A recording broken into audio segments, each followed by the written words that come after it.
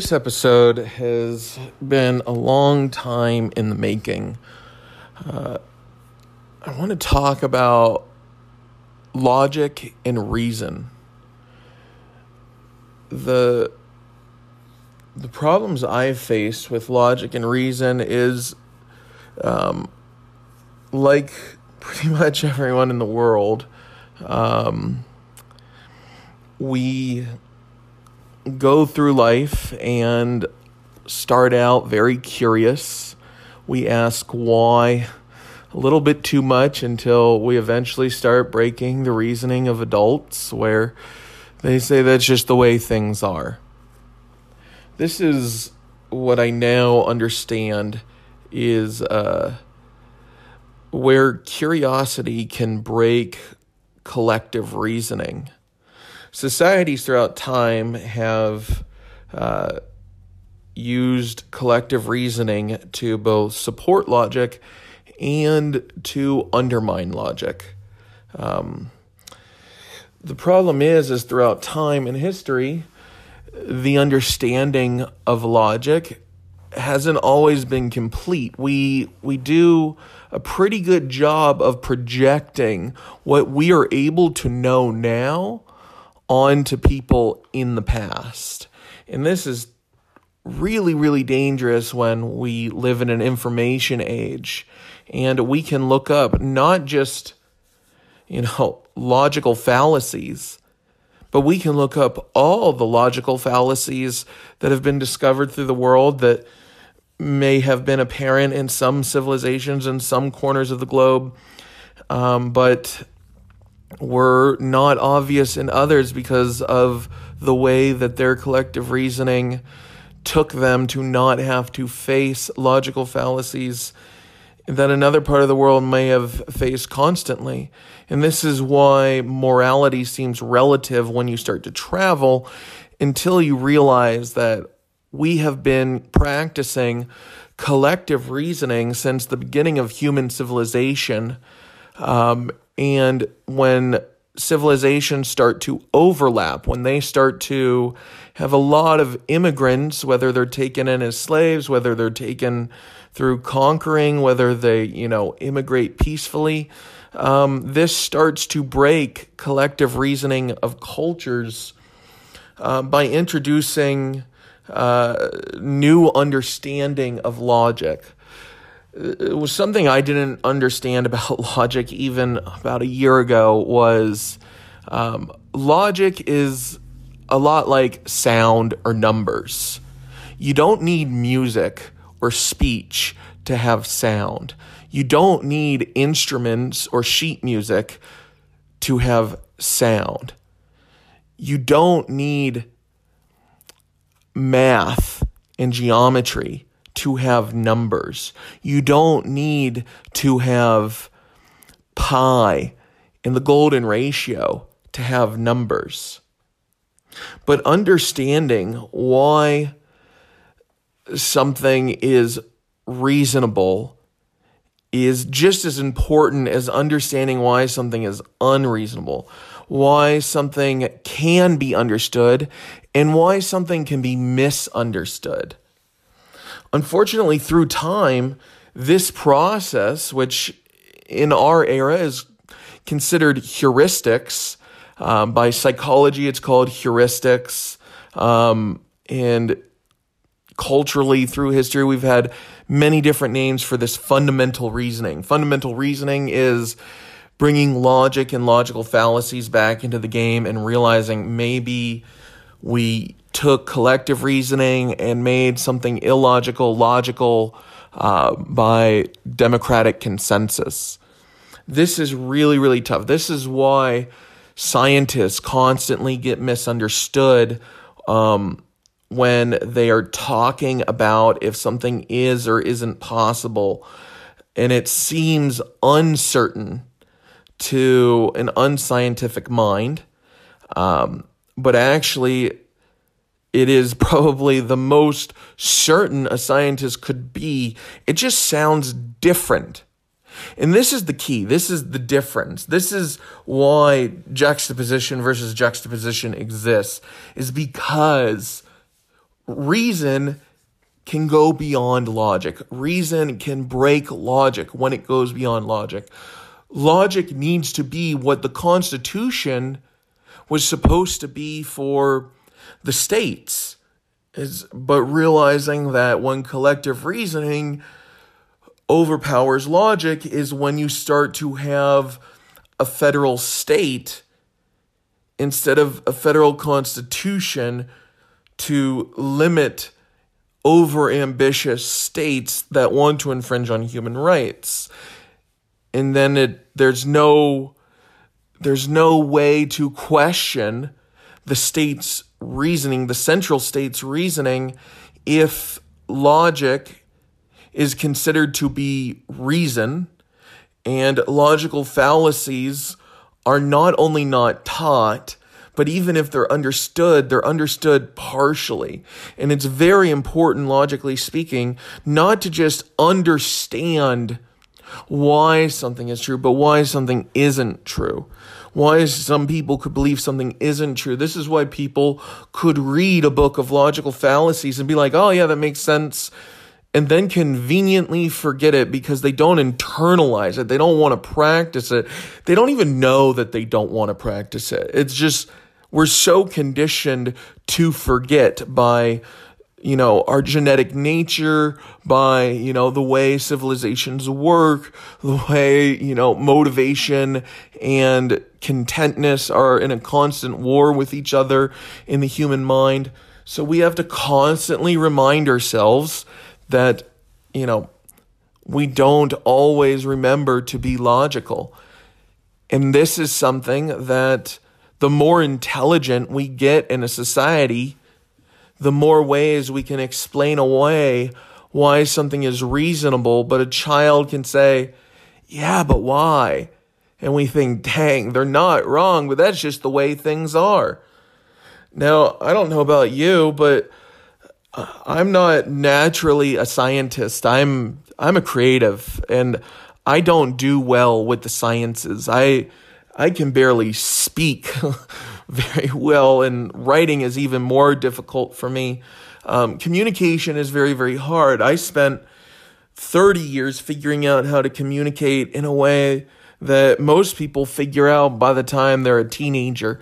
But the problem that I face is once I start to understand something and start to get better at it to the point where I have enough confidence in my ability to communicate ideas that I didn't come up with, that are just existent in the universe in almost an eternal nature, like numbers and sound and logic, that I find that the language that I used to be able to use intelligently fails me. The same way that I could understand computer hardware, but computer code is just as hard for me as learning language. It's why I could spend 6 months in Mexico and my wife learns a new language like anyone else, and I am so slow at learning it that I actually slow her down. This is just how my brain works.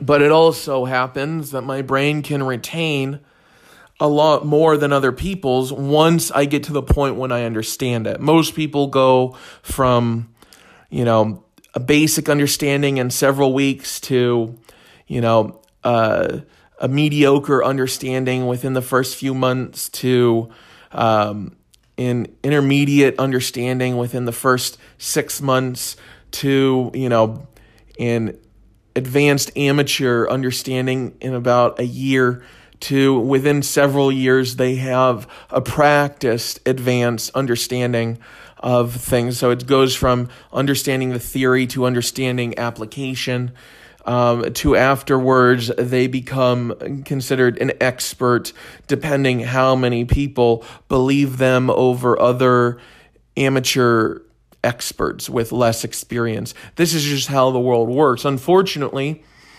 the way my brain works is I collect knowledge and understanding with without bias, realizing if I try to choose the right way too soon, my hubris gets in the way, my intelligence runs wild, thinks that I'm absolutely right. So practicing heuristics, checking my logical fallacies was something that I was horrible at, despite having memorized them for close to half a decade. And then one day it clicked, like things do always with me when I'm practicing something new. I'd practiced tech for several years before it clicked. I practiced marketing for a year and a half before it clicked. I practiced growth hacking for about a year before it clicked. This is just how my brain works. That was a deficit for so long. And other people would encourage me and, try and lift me up because this would get me depressed. And now the point where I understand communication enough to express ideas, even though I can't communicate them perfectly, because honestly, it is a logical fallacy to believe that you can ever explain something perfectly, because with so many different types of minds in the world, you may be able to communicate something perfectly for one group, but it will eventually break completely when presented with a different group, and you might have several groups that understand it more than they don't understand it, and other groups that don't understand it more than they understand it, and other groups that just flat out don't understand it, no matter if it was a perfect explanation for the people who think like you.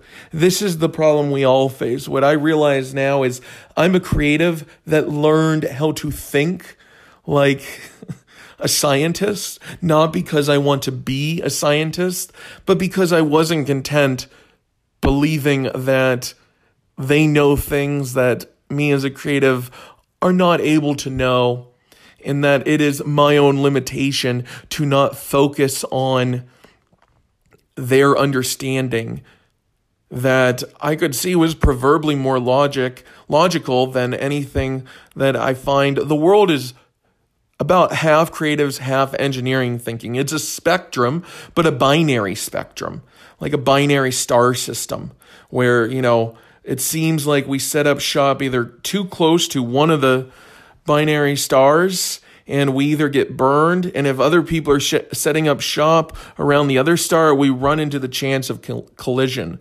We need to practice wisdom and realize even if we can explain why we should be closer to one of the stars, we should realize that we are only causing problems for ourselves, believing that, this reasonable explanation is good enough. This is illogical to the core. And I, for one, have practiced illogical reasoning in ways that most people used to mock. I have been a part of many scams and schemes and cults in the world before this stuff started to click, as I find many people who lean on the creative side, even if they're more functioning in a dualistic engineering type middleman society than I was.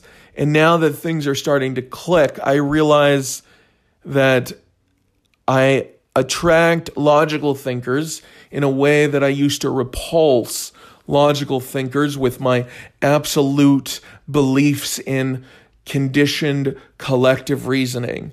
And collective reasoning is tough because it can work by democracy or it can work by isolationism. Both are equally valid in protecting collective reasoning. This is why we can live in a world where, no longer before the days of modern communication are collective reasoning really limited to small cultured groups of new ideas that context and time will tell us whether or not they are good or bad ideas based on their results. This is where the word cult came from historically.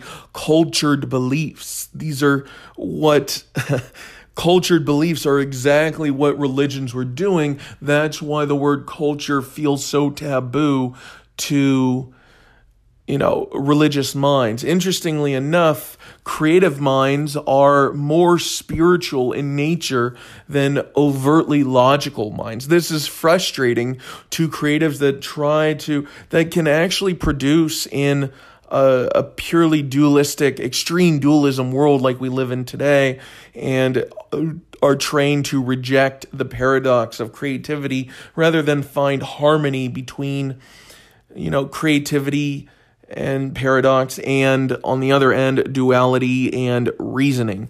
These things are a paradox. It's not that reasoning is bad because there are some bad things about it. It's realizing that it is both good and bad, and logic is a paradoxical constant that can both form reasoning and break reasoning. This is the world we live in. This is what we've had to do with cycles of civilization throughout time. This is why we get to the height of a human civilization, and then logic breaks all the conditioned reasoning, and then not only does that crumble that civilization, but the next advanced civilization goes the other way with dualism. They go the other way. They go either extreme paradox in the beginning or extreme dualism. This is what happened with the Roman society, and then after the fall and the rise of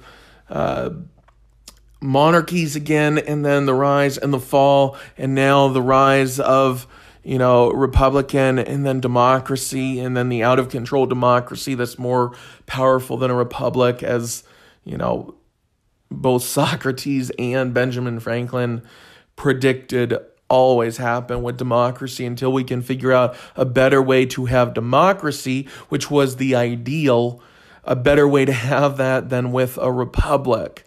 This is the time we live. It's so paradoxical and dualistic that the seemingly knee-jerk reaction when faced with an extreme dualist society is to go extreme paradox.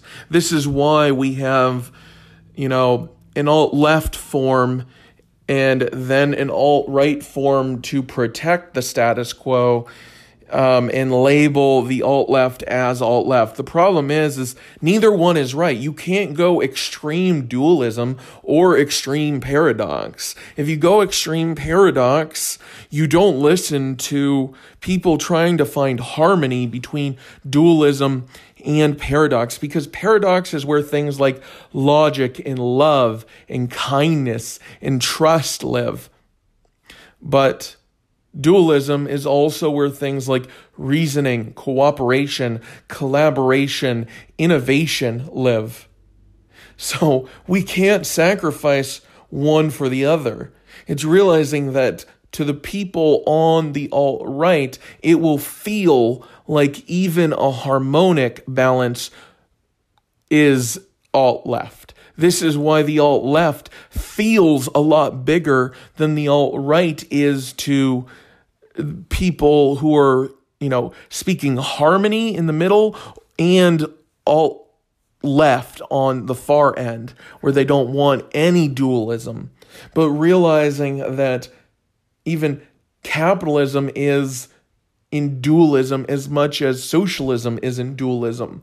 Paradox is how you get both to work in a way where the individual can be capitalistic, but collectives can't abuse a democracy in a way where you can have both innocent until proven guilty and guilty until proven innocent, where one is really good for protecting the individual, the other is really good for protecting the individual against things like conglomerates or tyrannical governments. This is what we need to realize, that a future of harmony and understanding and love and kindness isn't from going from extreme dualism to extreme paradox. But it's also realizing that the journey there will feel like extreme paradox to anyone who is terrified of paradoxical truths like love, trust, kindness, and logic. These are the things that you cannot be afraid of one of these and not have a subtle fear that you are not aware of the rest. This is just the paradox of what feels like absolutism, but is just logic. It's not bad to be worse at one thing than other things. Nobody beats themselves up because they're not a quantum scientist. Just as nobody beats themselves up because they're not, they're not able to understand how to run a criminal cartel.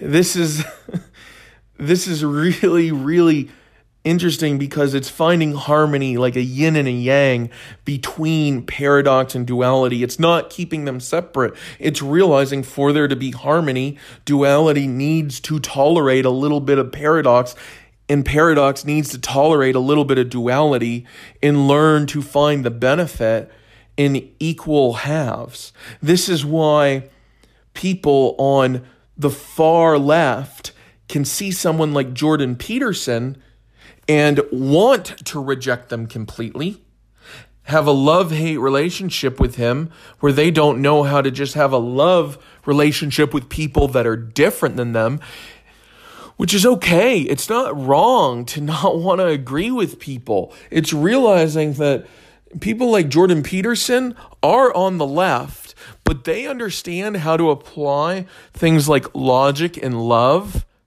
to an extreme dualism world that people younger than his generation without his training don't understand, because he has a knowledge base that is more encompassing than most young people can begin to comprehend, and why the very few young people that are trained in his field defend him and are called alt-right, even though in essence he is so far harmonic left that people on the left without his knowledge base consider him alt-right, because he's bridging the gap. He's bridging the divide between the alt-right and the middle right, the ones who are questioning the collective reasoning and following him.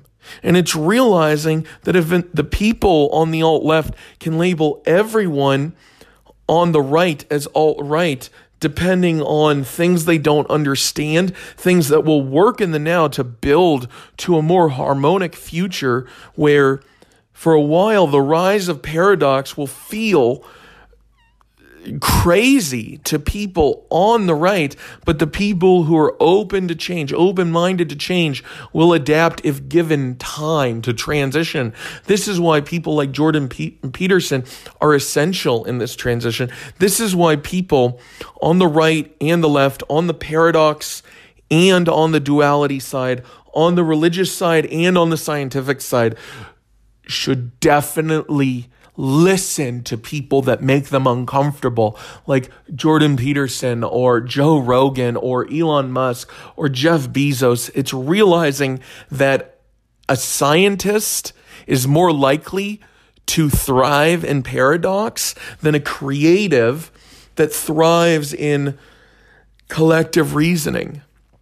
The problem is the people that are more inclined to be that creative, that loves collective reasoning, needs to realize that given enough time, unless you're immortal, it will break. Unless you're an immortal, benevolent,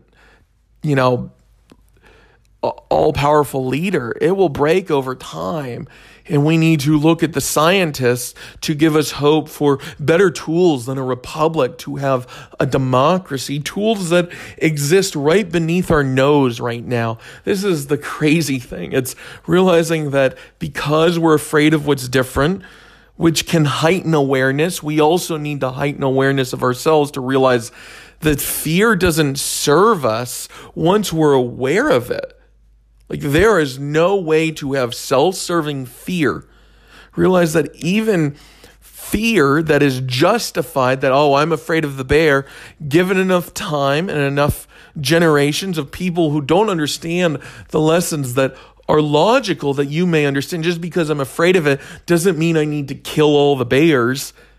But given enough time, your logic of, okay, if that bear is going to threaten you, kill it to protect yourself. But it's realizing there's also a wisdom of, I don't poke the bear. And if I'm not aware that I'm poking the bear, then I'm not justified in killing it. It's more justified in killing me, unless I believe that I am a superior being no matter what is reality.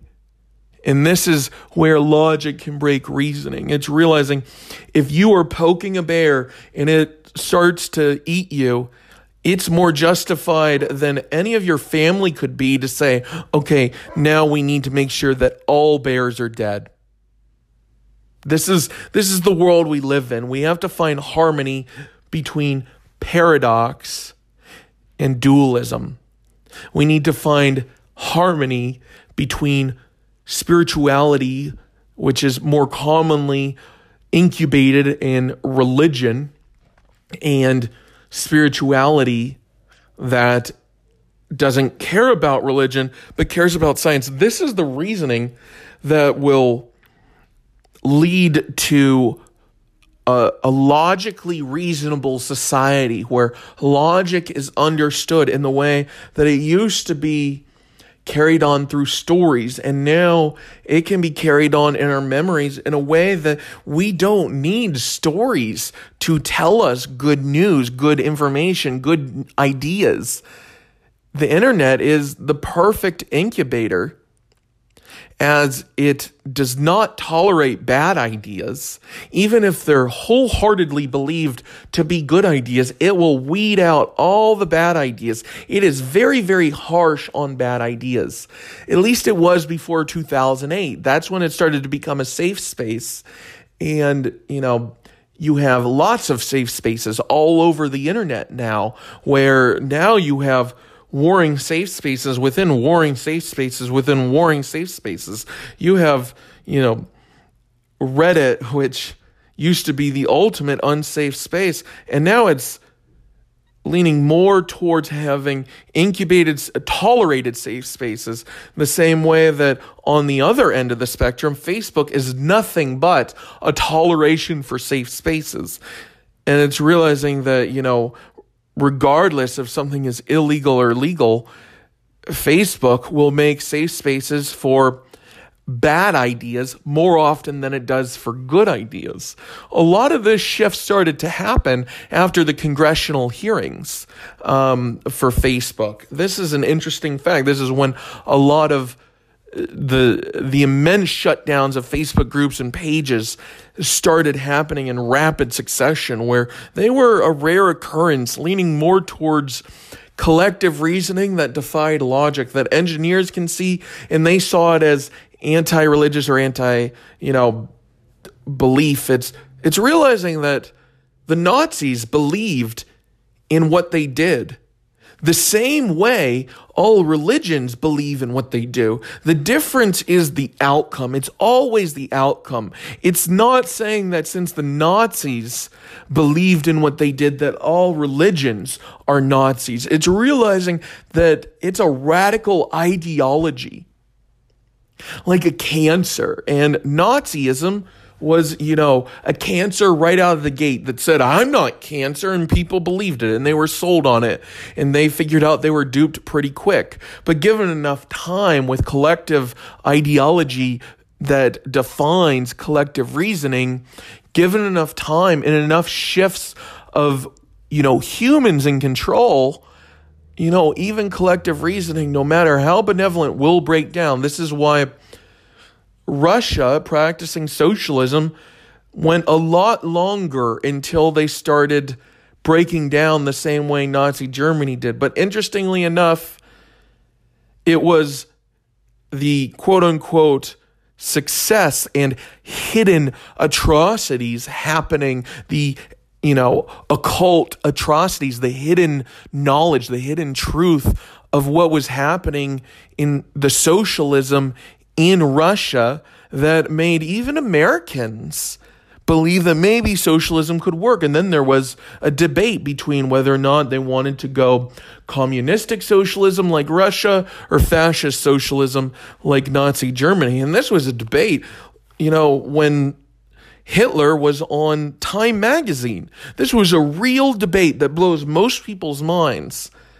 Like, this was the reality that they lived in. There was a time when people were arguing the merits of Hitler's fascism and Stalin's communism, because there were believers in America of socialism that wanted to believe one of them was right. And when Nazism went south real quick, that was the proof that communist socialism was the good option. And then shortly after World War I, they found out, okay, no, it just lasted a lot longer until it got to the same atrocities. And this is the problem of running a paradoxical thing like, social impact with a dualism model.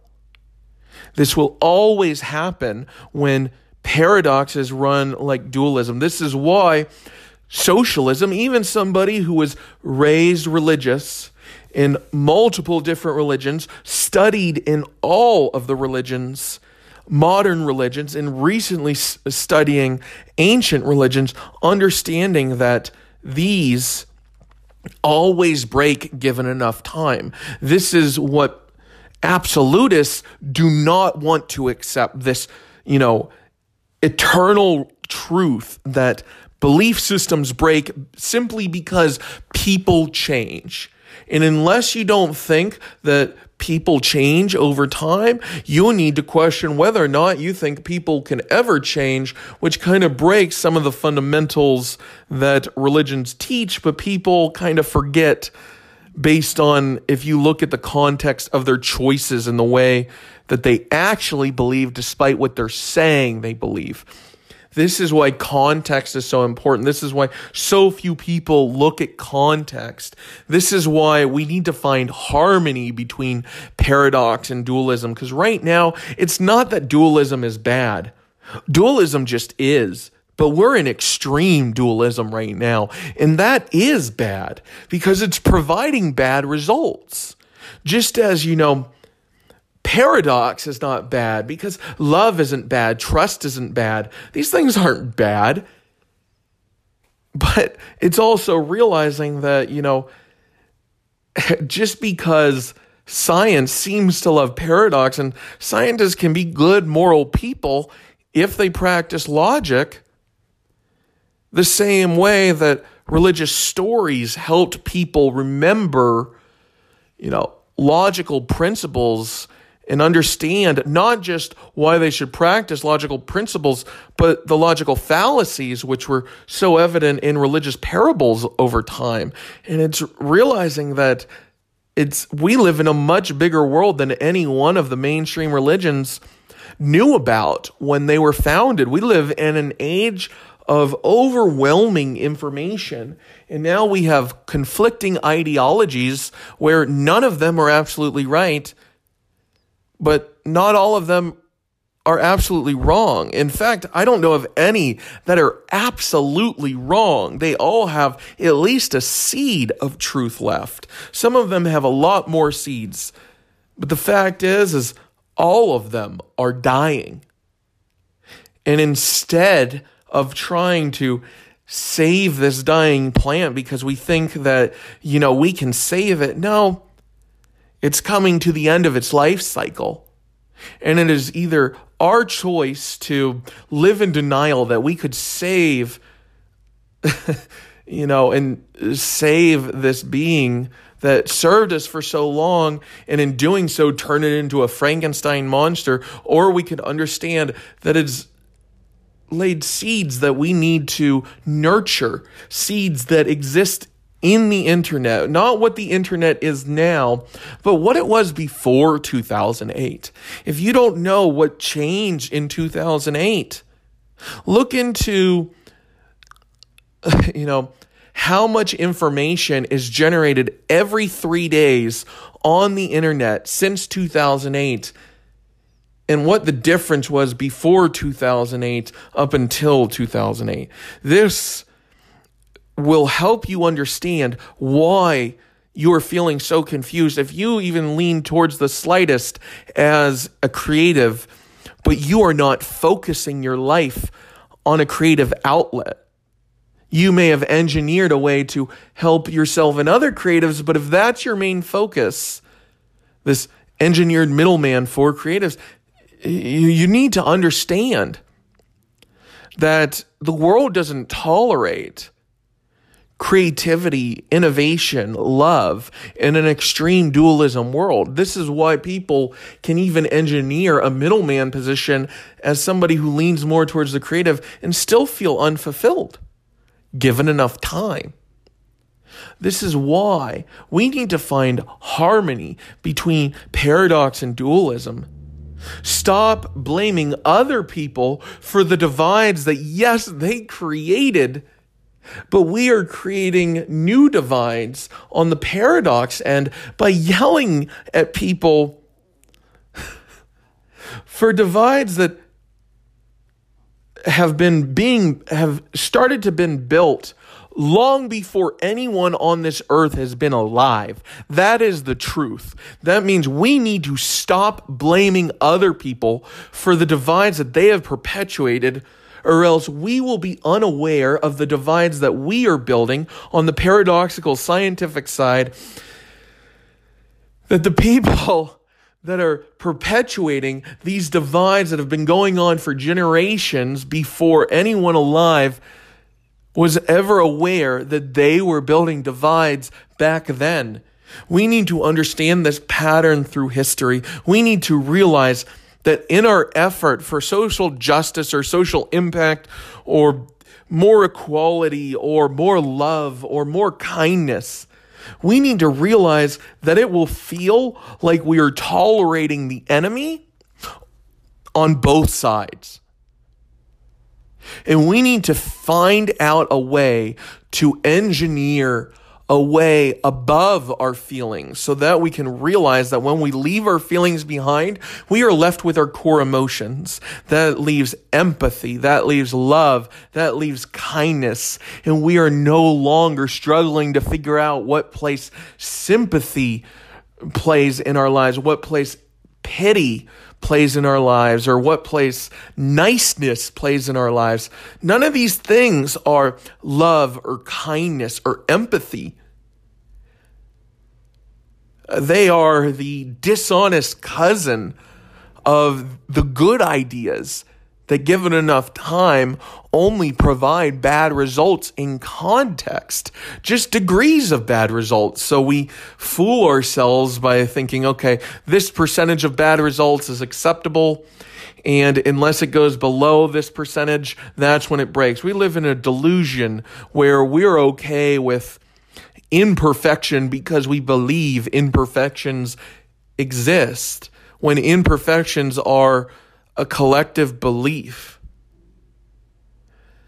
This is something that in an extreme masculine world, because I'm not saying that this is, this isn't because of some male hierarchy. This is because of an extreme masculine hierarchy. There needs to be balance and harmony between the masculine and feminine, and realize that the justifications that go into the extreme masculines, whether or not they are male or female, that support hierarchies because they may be highly disagreeable and highly conscientious like I was, and justify hierarchies like I did, because they are afraid of fighting order through chaos,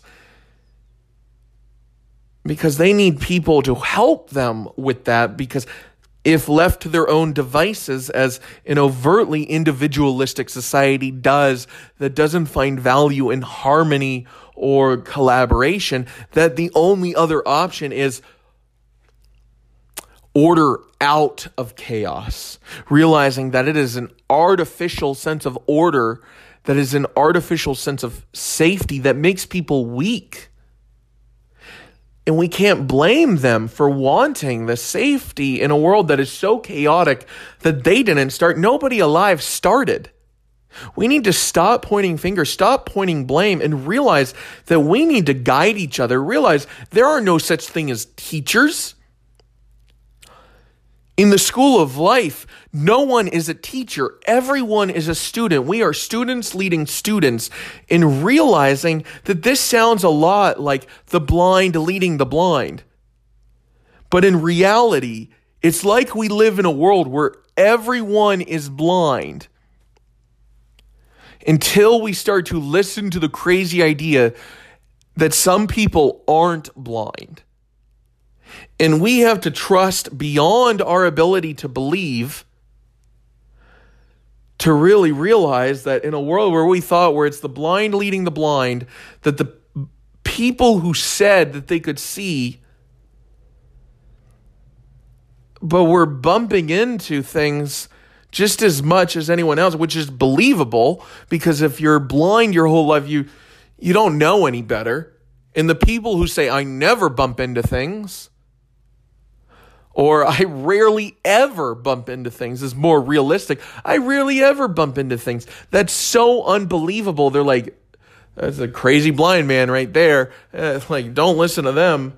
Like, let's look for the people who are marginally better at this than us, because really they just make us feel like we're making less mistakes if they're the ones that are making the mistakes. This is the paradoxical reality we live in. It's realizing that if we spend so much time understanding why certain things are a way, like the blind leading the blind, we also need to understand why things, cannot be a certain way. And we need to take that further. It's realizing even, the parable that the industrialist, which me as a capitalist, a natural capitalist is what I call it, where I hate industrialism. I hate it. I'm pretty extreme on my end, where I think that there should be nothing but personal brands that run capitalism. That way, it's not about contract deals where the wrong person can get something. It's realizing everything is based on personal trust. You separate personal property from private property, and you have personal brands. This is why they've succeeded, despite the ability to control them by Hollywood and Disney. And, personal brands have thrived with tools like YouTube and Instagram in a way that they're even starting to realize we're more than one thing. You can get even a little bit of celebrity as a personal brand, and they're even influencers are realizing that, I'm more than one thing. I feel like I've been trapped into, because I'm into this brand, because I've been trying to do what Hollywood has taught all of us to do with our brands, whether it's in print or TV or movies or anything. Like, Hollywood is so much bigger than just the movies. It is every single form of entertainment, to the point where they control fiction, nonfiction. They control the people who make the most in the legal system. It's realizing it's layers of indirect control. It's democracy abused to lay out the same way that the founding fathers intended, a republic to work, but without the checks and balances. This is the reality we live in. And this is why creatives need to learn to question their beliefs, all of them, period. Because unless you believe that you're a horrible person waiting to let loose on the world to rape and murder and, rob people at gunpoint, you don't need to be afraid of letting go of your memorized collective reasoning. Realize that you figure out how to be you, and you will be surprised at how much better you can be righteous as a creative that has found a collective reasoning that you believe to be most right, and let go of it, because you're not going to go out and rape and pillage and murder and cheat on your wife unless you secretly want to do those things. Then you learn who you really are. It's not about letting go as an excuse. It's letting go so you have no excuses to justify your belief in imperfections. It's realizing that for decades, I was drawn down by this belief in imperfections because they were divinely justified. And I got worse over time. And I was beating myself up until I realized I'm not alone in this. Just other people are better at saving face and keeping these things private than me. I'm an overtly public person. And the people who I was putting on a pedestal, without them telling me to put them on a pedestal, I just did it because it looked like they were getting it right more often than me. I realized everything that I believed about them, I was lying to myself because, not only was I not asking the right questions, but even if I did, they would have believed that it's not my right to know, that, their privacy is about saving face. It's about ego. It's about pride. It's about narcissism. There have been so many scholars that remind us that we are in the most narcissistic society ever, but it doesn't look that way because we can always find somebody more narcissistic than us. And this is what happens in extreme dualism. You start measuring things by degrees instead of just realizing it doesn't matter if, Trump is worse or Hillary is worse than me as a narcissist. It's realizing if you have any narcissism at all, it doesn't matter who's worse. That's just an excuse to not work on your own narcissism because it's not as bad as them. For years, I didn't believe I was as narcissistic as people privately believed about me. But as soon as I started to be honest about my narcissism, I got blamed a whole lot more for my narcissism than anyone ever wanted to when I was trying to be like them, when I was trying to be nice like them. Now that I'm practicing kindness and love and listening to myself and others, awareness of myself and others, not blaming myself for my fault or others, realizing that even communicating these things, I constantly get accused of being judgmental of others in ways that I'm aware that people are projecting upon me, and I can't blame them because I used to do the same thing. And it's not that I'm in a better place or that I'm more righteous or that I've got it more figured out. No, we're all in the same place at different times. Realizing I felt wholly beneath every single person around me last year when it started. And then at the end of last year, I realized everyone else was blaming me for talking about my personal truth, blaming me. This is what I believe. It's if somebody is talking about something, it's what they believe. It's always what they believe. People that practice collective reasoning can believe that it's absolute truth. And then anyone who says differently, that's what they believe. It's like, no, everything is a belief as much as everything is a choice. It's realizing the choice always resides within, and the belief always resides when, a personal truth is communicated. A personal truth is truth inside based on choices that the individual makes. Once those choices are communicated, that's a belief until somebody else experiments with something different than what they do. And if it's not different, then to people who it is different, they think that it's what they believe. But what's interesting is the people who practice logic, who practice, perfection and don't believe in imperfections, get called everything from, extremist religionists or extremist scientists.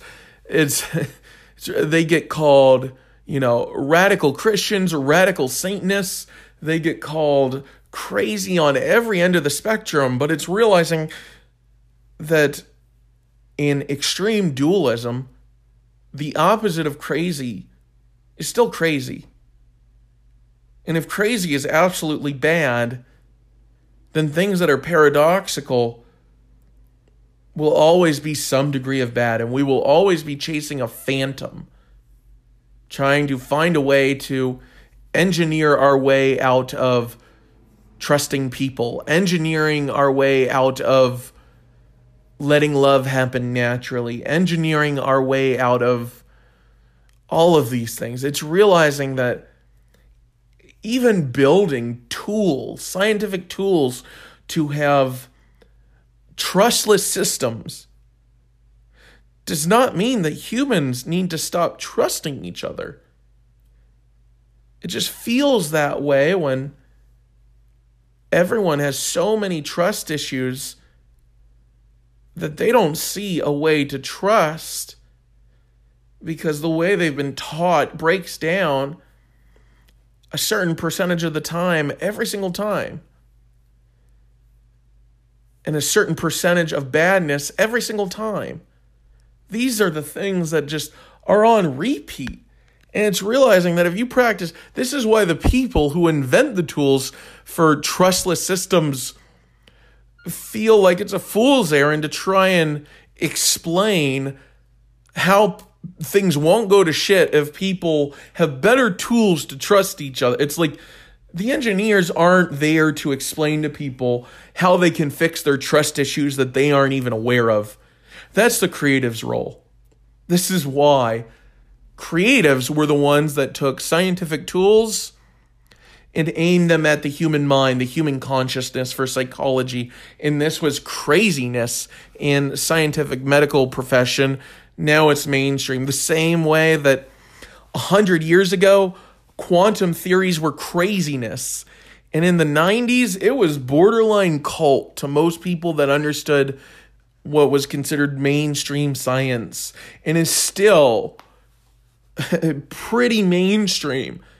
But what's interesting is quantum theories have become more mainstream than ever, despite the democratic consensus and majority that said that quantum theories were just as crazy and culty than ever, and they're just using the internet to gain traction. It speaks to the logical mind the same way that psychology turned psychobabble into psychology by inventing psychologic. This is what psychological study is, realizing that the babble isn't just absolutely bad. It's not that they're absolutely possessed or that they're absolutely crazy, but finding the psychologic to find a psychological method that we call psychology to find rationality in the unrational mind by applying logic to it. This is the same thing we did with technology, realizing that technobabble with technologic applied, it created a technological revolution to now we have technologist and technology. Technologists invent the technology that people who don't understand technologic and only hear technobabble can use technological tools that they can just call technology. It's a form of technological magic to anyone who hears technobabble when a technologist is talking about a technological process. This is the time we live in, realizing that we need an era of technological psychologists and realizing that psychologists in the age of Daniel Kahneman and Amos Tversky and Carl Jung and even Freud, it was an evolution that went from moving the best to better to now the better is good to even the point where what was once best is no longer even good. And now we are in an era where we need to have the same sort of philosophers that explored the scientific method applied to human consciousness. We need to apply this philosophy to decentralized tools known as technology. that has been rising since the age of personal computers to mobile screens to now even decentralized open source tools that haven't really existed since the 1960s. It's just, they're so much more all-encompassing. They look brand new, but open source and decentralization isn't new.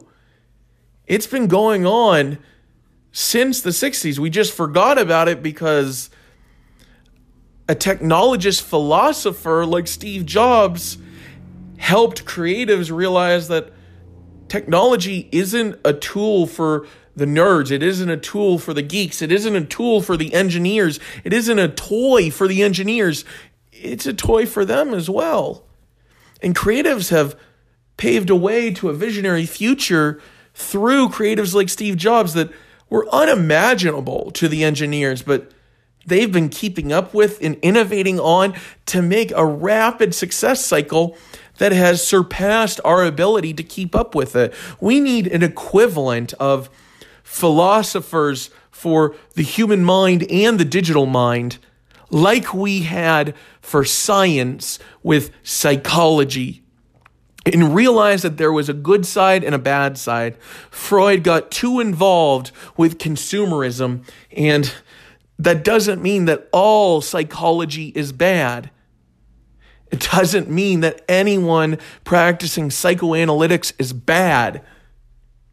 It's the paradox that over time, the people who are using it for good, even Freud in the beginning was against consumerism until his wealth was destroyed and taken by the Nazis, and he missed his safety and comfort and security and signed on with his cousin, who he was, or not his cousin, his nephew.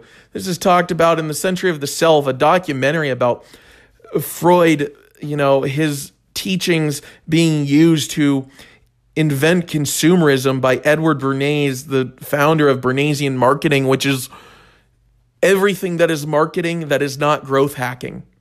It is advertising, PR. It's realizing that growth hacking is the ethical solution to Bernaysian marketing. Edward Bernays, he invented PR. He invented, ad men. Like, he literally came up with the word public relations after the Nazi propaganda minister who used his book, Propaganda, which he was propagating to corporations before the war.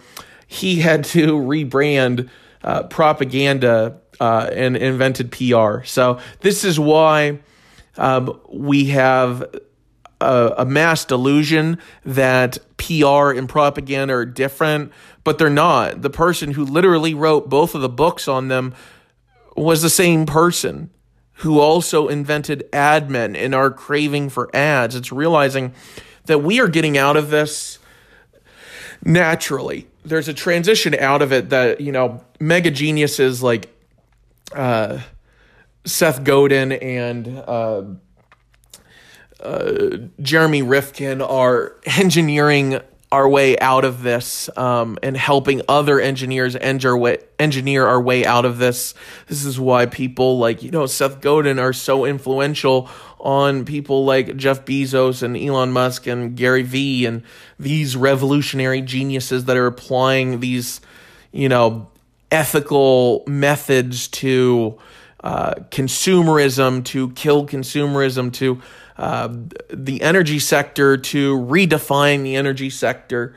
It's realizing that, you can't just get rid of, consumerism by killing capitalism. You can have an ethical, natural form of capitalism, which is really, really missed when people look at Jeff Bezos, because despite the conglomerate monopolies of retail, he has succeeded beyond their wildest expectations through absolute control. And the same thing is happening with Elon Musk.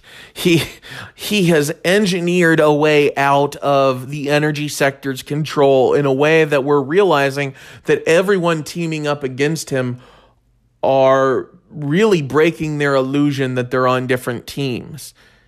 It's realizing that it seems like all of Wall Street is against him.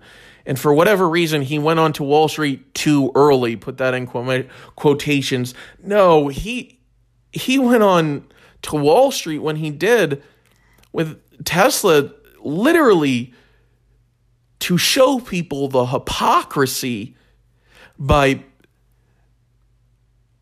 making apparent the contradictions that were otherwise subtle. But if you look at how people are reacting to him, the people that are reacting, he's united people who are otherwise so busy arguing with each other in the news and in politics and in government and, in the SEC and in, Wall Street. He's united them because they all target him equally. The same thing happens with Jeff Bezos. This is why me as a capitalist, at first, when I started to realize that industrialism was a problem, it took me a while to realize, holy crap, Elon Musk and Jeff Bezos are anti-industrialists. They just can't wage an anti-industrialist campaign literally because anti-campaigns don't provide long-term results ever. This is why Martin Luther King Jr. didn't wage an anti-white campaign and it worked. This is why Harvey Milk didn't wage an cisgender campaign, and it worked. It's realizing that Nellie Bly didn't wage an mental health campaign, and it worked. Most people don't even know anything about Nellie Bly, let alone the details of what she did that was so radical for the ethical evolution of the mental health industry, but realizing that people pay even less attention to Daniel Kahneman and Amos Tversky and Carl Jung. And really, the psychologist that they think about the most when it comes to famous ones is Freud, which gets people to think about psychology less because he's been publicly discredited despite the fact that his psychological tools and methods are used more than any other in the effort to keep control over people through consumerism, through government. It's realizing that it's a false flag. They want you to hate and discredit and completely discount Sigmund Freud, because even what they teach about in colleges about Sigmund Freud, for the most part, what's practiced and practices is just an innovation on Freudian control tactics. Things have changed so much that Freud is still more of a household name than Carl Jung, than Daniel Kahneman and Amos Tversky. Yet the things that have gotten better with psychology, like medicine, going from about a 50% chance you'd get better, 40% chance you'd get worse, 10% chance you'd stay the same, to now a 50% chance you get better, 40% chance you stay the same, 10% chance you get worse. This happened because of psychologists that most people aren't even aware of, that are looking for positive solutions instead of control from hubris and pride and arrogance that, goodness can be controlled or enforced. No, a good idea doesn't need to be enforced. This is why, despite the resistance to people like Daniel Kahneman and Amos Tversky, which if you want to hear about their story, like Michael Lewis, you might have heard his works or even seen movies out of his works like The Blind Side, Moneyball, Big Short, the Flash Boys, one of my favorite books of his. But The Undoing Project is the story of these people who, when people are talking about the Moneyball of football or the Moneyball of Wall Street or something, like, that's because of heuristics from Daniel Kahneman and Amos Tversky, it's realizing people want to, in the scientific field, they want to pick and choose heuristics like religious people want to pick and choose principles. It's realizing that, the similarities between religious principles and scientific heuristics is shocking, the way they are the same, but feel different because of how they are defined. Every single religious person needs to understand that heuristics are an easier way of understanding how to think about the principles that you've been taught that, you may not want to admit that, are really hard to understand how to apply them in everyday life. If you ever struggle with that, study heuristics, because this is all rooted from understanding the relationship between logic and logical fallacies, understanding why something works and why it doesn't work, so that you can't just do it and it works most of the time, and then you have no idea what to do when it doesn't work.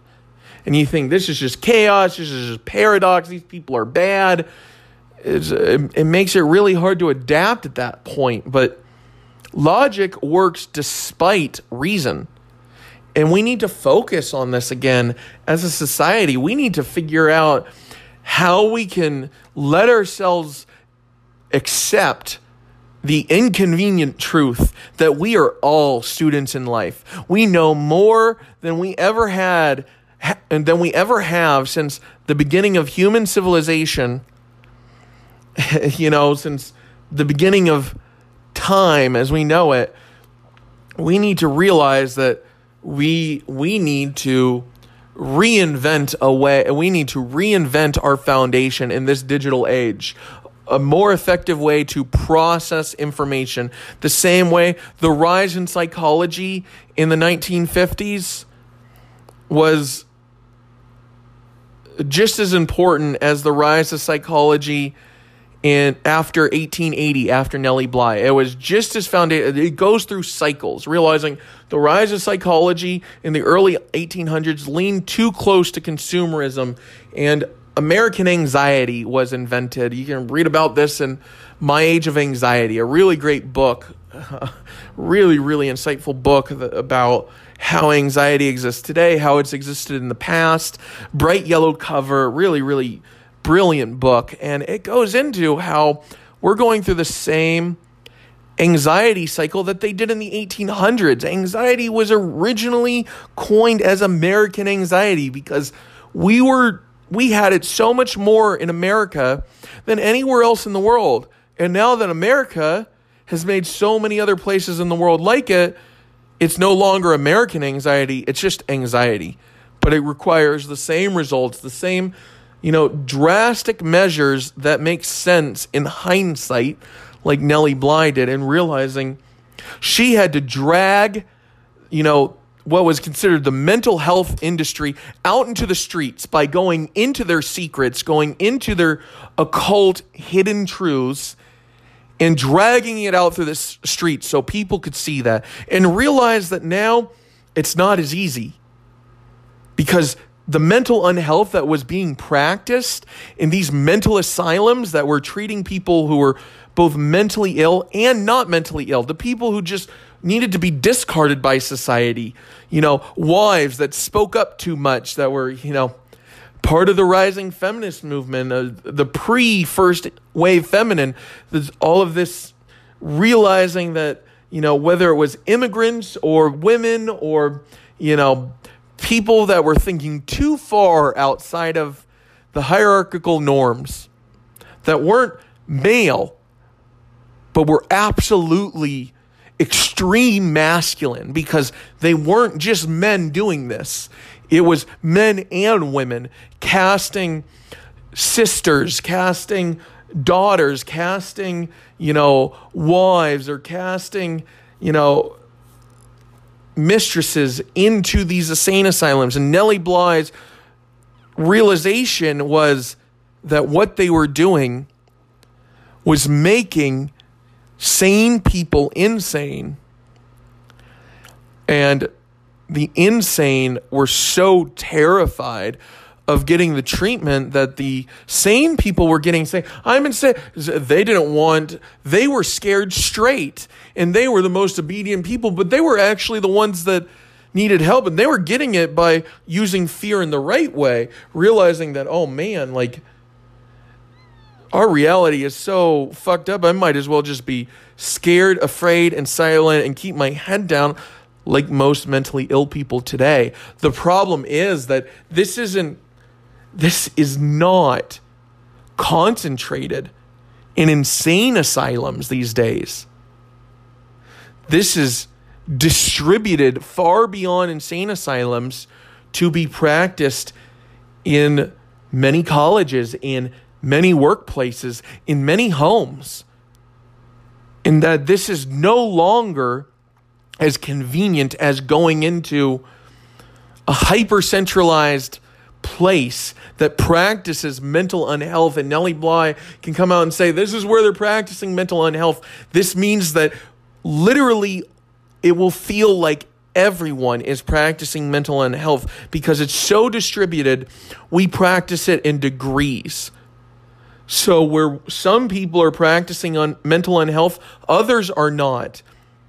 Scientists that practice mental unhealth are practicing different types of mental unhealth than religious people that practice mental unhealth. The fact is, if we make hypocrisy the bad guy, we forget that it is a catalyst for change, and that contradiction is the only type of hypocrisy that is the bad guy. All the other types of hypocrisy are what we need to accept, because hypocrisy is the catalyst to change. Contradiction is rejecting change and incubating hypocrisy.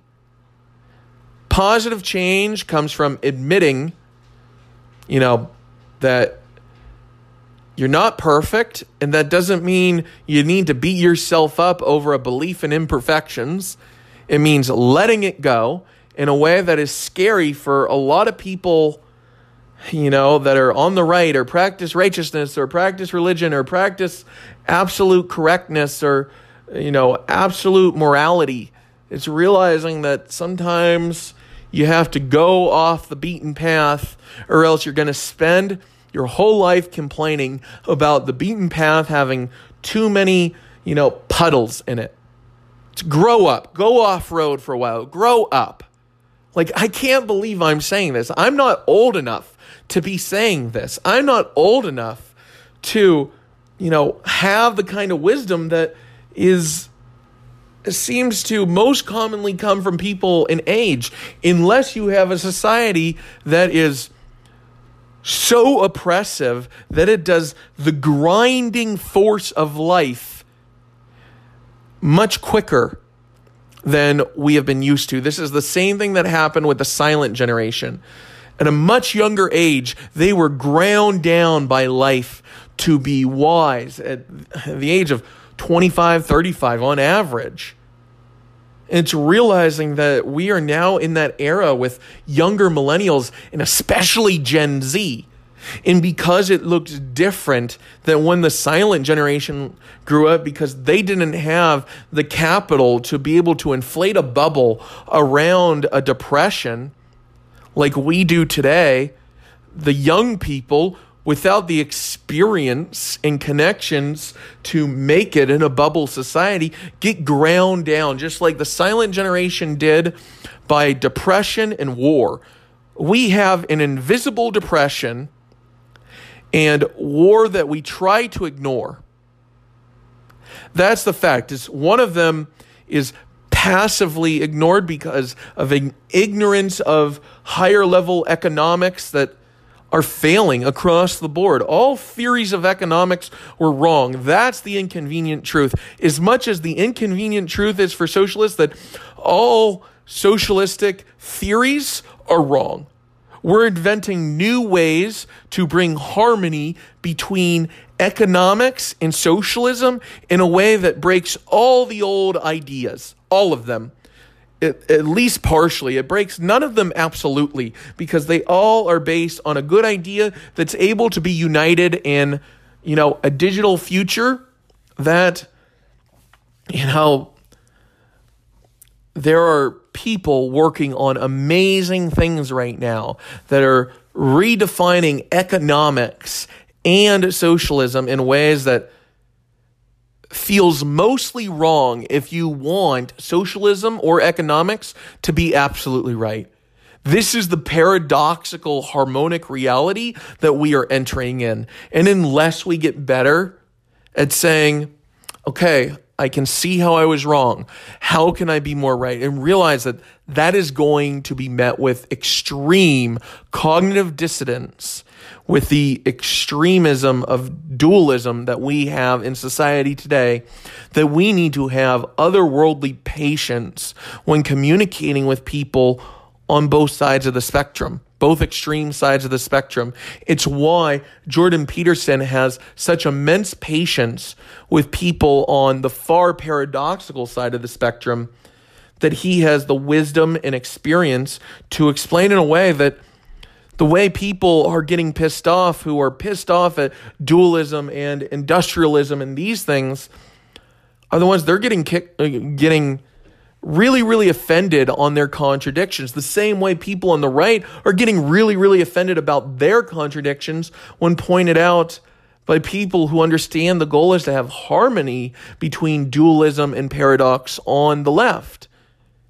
And it's realizing that people who are on the right and on the left, but understand that there's a harmony between dualism and paradox, are exactly why people like Jordan Peterson and Joe Rogan can have intellectual conversations that, depending how far you go on the right or left, you can find people that says that's the most unintellectual conversation, because they either hate Joe Rogan too much because he's too paradoxical to be on their side of the right, and people who hate Jordan Peterson too much because he's too dualistic to be on their side of the left. This is the craziness of the reality, where you can have essentially a civil conversation that defies collective reasoning of what is logical, because they are focused first and foremost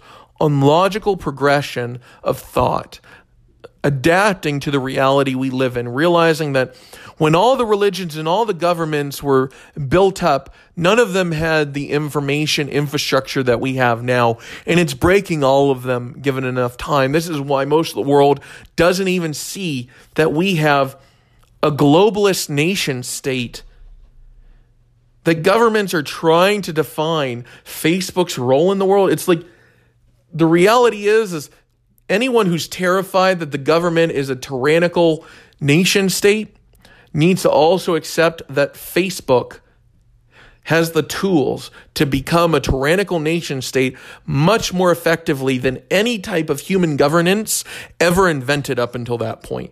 That's the scary reality we live in.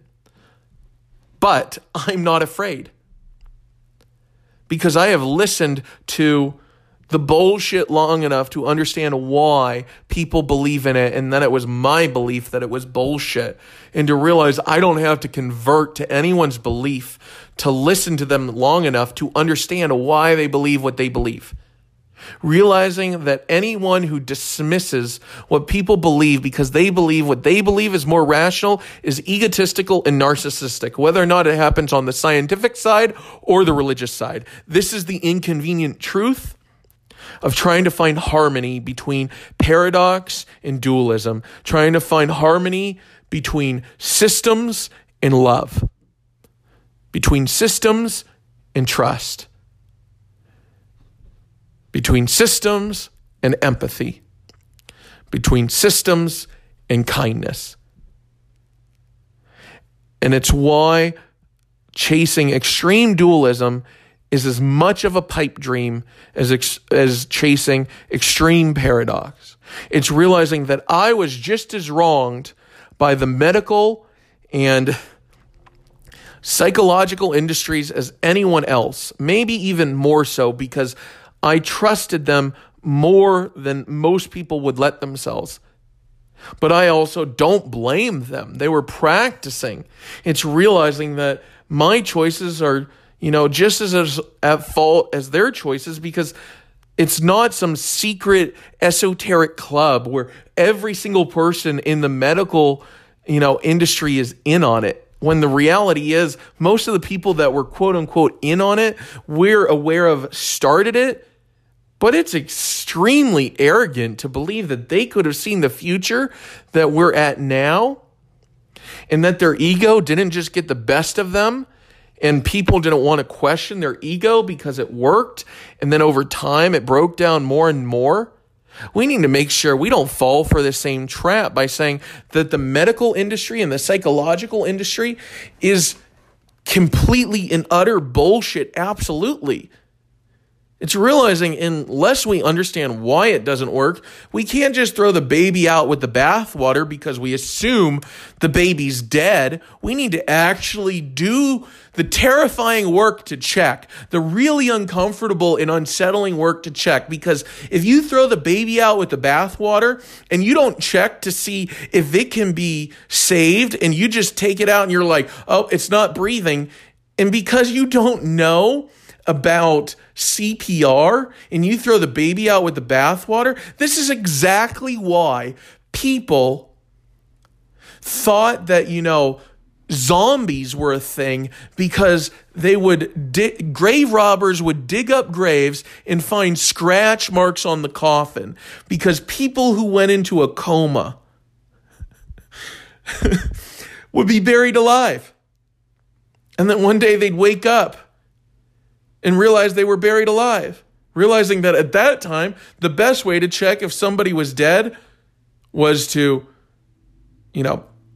check and see if they were breathing. And if they're in a coma, the breathing could have been so faint that it didn't come up, maybe because they didn't hold the mirror close enough to their nose. Maybe they were breathing so naturally through their nose and their mouth that they couldn't have held it close enough to get the fog unless it was pressed right up against it. And if they didn't do this, then the only other way they had to check was to poke them with something that they aren't going to react to because they're in a coma. And then they would bury them alive, even though they scientifically tested that they were dead. And now we realize it wasn't bullshit. They just didn't have enough information to know any better. So even the scientists were saying zombies are a real thing because I knew that person was scientifically dead and they came back to life. This means that the things we once thought were magic, eventually when they're explained, we realize that it wasn't magic. We just weren't as smart as we thought we were. And this type of hubris befalls the majority of religions. Any religion that was not founded before the information age falls this hubris. Any religion that practices the same sort of absolute truth that was made popular before the information age falls victim to this. All of them. That's the inconvenient truth, that we found tools to innovate that can literally prove that, most beliefs are to some degree wrong. And this is what is really the inconvenient truth. It's realizing that if it was, if you could be unaware of the percentage of wrongness of an absolute truth, it's only a matter of time before scientists start to invent tools that, you have to either accept that you were wrong and you guessed and you were filling in the gaps of things you didn't know. You don't know what you don't know and you were filling in the gaps, and not fall into the ego and narcissism to explain it all away and realize that everything is a degree of belief until you don't have to believe anymore, until you have the tools to know. And this, this isn't anti-religious. This is this same hubris befalls scientists. Materialist scientists have been doing the same thing to quantum science and people like Tesla and, Carl Jung and, Daniel Kahneman and Amos Tversky for 150 years. Materialist science was originally the first dissenters against the hubris of religion, and now we've gotten to a point where we find, kind of a harmony between science and religion, but it's realizing that materialist science is behaving in the same manner as old fundamental religion that's been around more than 50 years. And it's to the point where they have fallen into what I call culturism. And we have a history of culturism that we don't want to admit, because cults never got to a point where they were more than, a small group with defined belief and dogma, and never got very large before, the collective reasoning or logic broke it down or stopped it. But in the digital age, what's happened is we've redefined, the cult-like mindset to not need, a defined, a strict dogma. It's realizing it's a combination of partial understanding and our own fears and anxieties and reactions to the world, thinking fast when we should be thinking slow, or thinking slow with explanations when we should be thinking fast. And that leads to nothing but inaction and fear of making a choice or making excuses for not making a choice. This is why materialist science has fallen into bed with old fundamental, culturism that they used to fight in religion.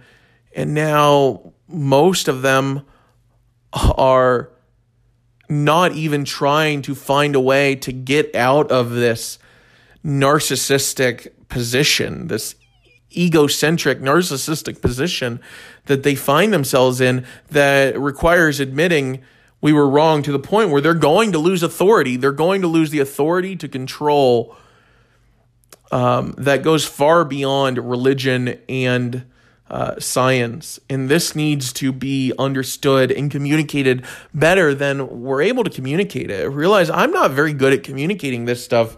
Like, I just spent an hour and a half explaining things that, number one, I'm not qualified to explain, which is why I point to so many resources that I know in an instant gratification society, most people are going to come up with really intelligent excuses why they don't need to study these things, why they know enough, why they could look up the summary of the book and apply it to what they know and fill in the rest with beliefs.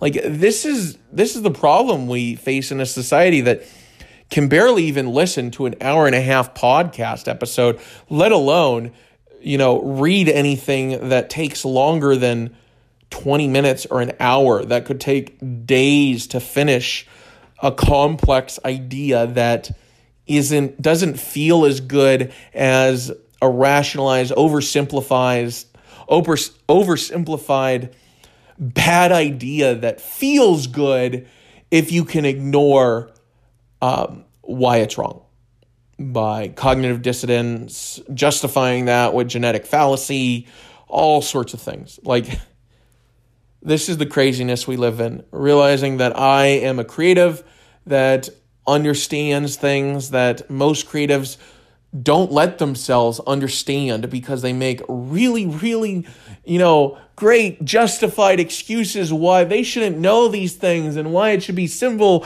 why they should just get, a reasonable, idea of how to do this without, doing a conversation that's more uncomfortable than a 50-minute conversation that, feels really uncomfortable. It feels like a lecture, because they want everything to be easy peasy lemon squeezy. Because they live in a nice reality where nothing is so hard that it takes weeks or months or years to work on until you can get it right. This is why they're really good at a lot of things, but they've mastered nothing. This is why people can be really good at marriage, and then it just all falls the fuck apart. Nobody teaches these things anymore the way that religion was supposed to teach these things. So people don't know how to apply them to the paradox that used to be religion's territory.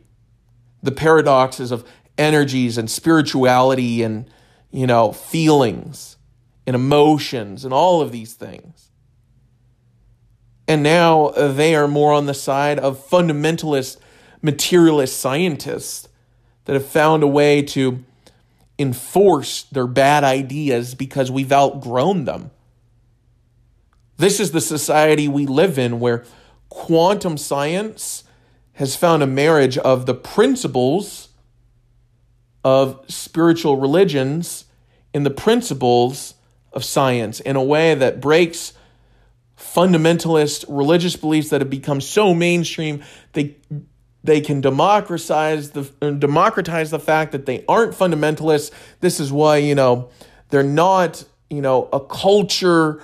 They're more than their culture. It's like, what's more than their culture is their ability to control. And if their ability to control was so benevolent, why wouldn't they be conflicting with the culture that the people who are questioning the culture of these culturisms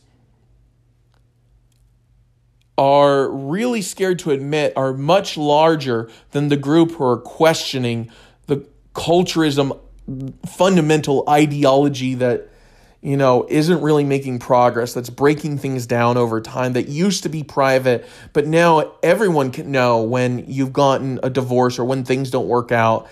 And it's realizing it hits closer to home when you can't live in constant denial of all the things that aren't working out.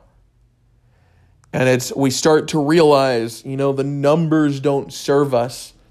When even, fundamental religions that are older than 50 years old don't have an explanation that suffices that, they once believed that they had less divorce than any other, than any other religion, than any other way to live. And then the numbers finally came out, and then they realized they have just as much numbers of divorce as any other religion, as anyone else practicing any sort of belief or belief in unbelief. And this breaks their collective reasoning to the point where they dance around the fact that they were absolutely wrong. And they try and save face so they don't lose control. This happens in materialist science. This happens in any religion older than 50 years old. This happens in people who take spirituality so far that it is industrialized spirituality. This is anyone who denies whether or not their spirituality is industrialized and engineered to control them without their awareness because of the things that they think are absolutely wrong being used against them, like psychology and stuff like that. It's realizing that at the top of corrupt socialism and at the top of corrupt capitalism is industrialism. And at the top of corrupt medical practices, at the top of corrupt psychological practices is industrialism. This is the cancer that has infected the private sector, the public sector, and the nonprofit sector. This is why the world has generated non-governmental organizations, because you realize that once you have, your cancer infecting the for-profit, the non-profit, and the public sector, you can justify away corruption in all three parts in a way that seems esoteric, but it's not because of secret. No, it's not a cult. It's not hidden knowledge. It's only esoteric that they don't want to try any better ideas, and they don't want people to believe that their ideas are bad. It's really esoteric lack of knowledge. That's why when people try and figure out what the industrialists know, what they're hiding, it's like hunting. It's a snipe hunt. It's literally a snipe hunt. They're looking for something that isn't there, but the belief that there is something there is exactly what the people who are called the esoteric occult want even the conspiracy theorists to chase, that they have some secret hidden knowledge. When the fact is they have no different secret hidden knowledge than the people on the dualistic extreme. Otherwise, the criminal cartels and, secret criminal underground organization. It's like it's secret because people don't know how or what they're doing. That's the only secret they're hiding. They're both doing the exact same thing. But chasing the answers at the esoteric top is going to be just as lucrative as chasing the answers at the esoteric criminal bottom. Like, this is the delusion we need to wake up from. This is a delusion that I didn't know existed, that I explained away brilliantly for years. And I'm working to open source that information so people can see how I didn't just magically come up with something that was right. It was years of, experimentation, of figuring out what works best, finding out a way that works better than any other way I've tried. I don't believe it's the absolute best way to work out, but the sad reality is I've experimented with most ways to find absolute truth. And I realize that I am now not alone in discovering that there is no such thing as absolute truth. And that when you realize that your absolute truth is just as likely to be true as anyone else's personal truth, that's the only time that absolute wrongness exists. It's realizing the goal of absolute truth and absolute wrong is to neutralize each other, cancel each other out, so we can learn a lesson that we shouldn't chase absolute truth, because that's the only reason absolute wrongness exists. And absolute wrongness exists so people don't look at what is wrong. This is why you have these principles of, if you're in marketing, Bernaysian style marketing, it's Bernaysian style marketing, PR, advertising, and propaganda. The principle is, if you want people to hear you, tell them what is good. If you want people to listen to you, tell them what is bad. If you want people to ignore something, mock it and then ignore it. And they will too.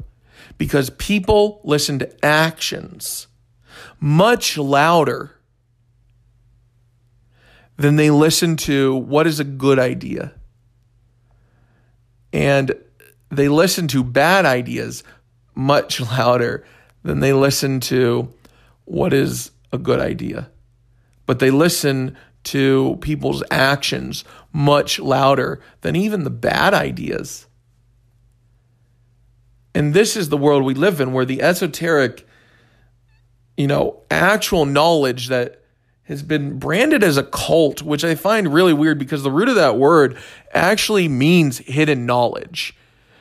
The sentiment of whether or not it is good or bad has been collectivized to be an absolute truth that occult knowledge is bad. But what surgeons know, if you're not a surgeon, is a cult. What an accountant knows that you do not know is a cult. This is what that word means. But in a world where people are afraid to say what they mean and don't understand how to hear or listen to what people mean, is why they will hear what is good but not listen to it. And why they will listen to what is bad and tell people that they don't try and hear that stuff. But they do listen to it. But everyone ignores the things that are dismissed with, mockery or ridicule for a very short period of time and then ignored.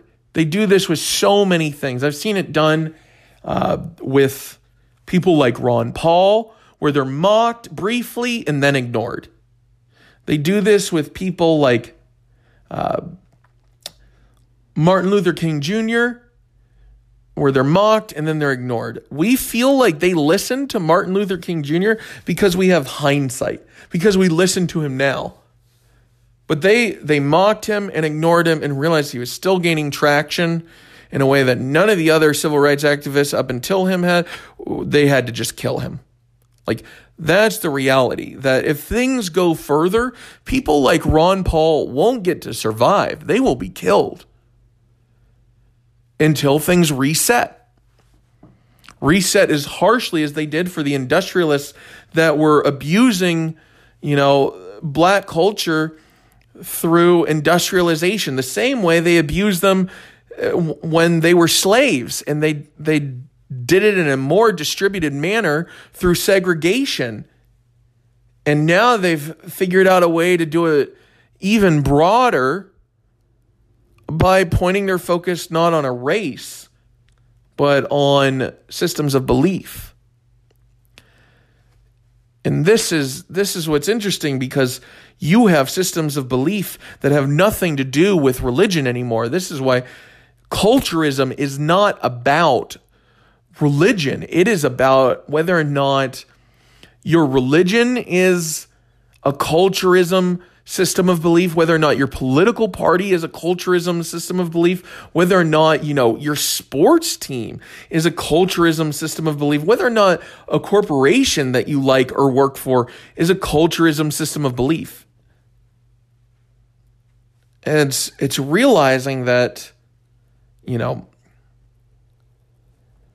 we thank Apple for giving us personal computers and phones, but IBM was the one who coined the phrase, the cult of Apple. And Steve Jobs, he ended up liking it because he was culturing a good idea. And no matter what other people tried to slander him with, it was only time that was needed to realize that they were wrong. And they were saying these things that were so beneath their posture in the world that it became apparent that, they were losing control. They were saying things that they didn't need to. If they had the control they were trying to make people believe they did.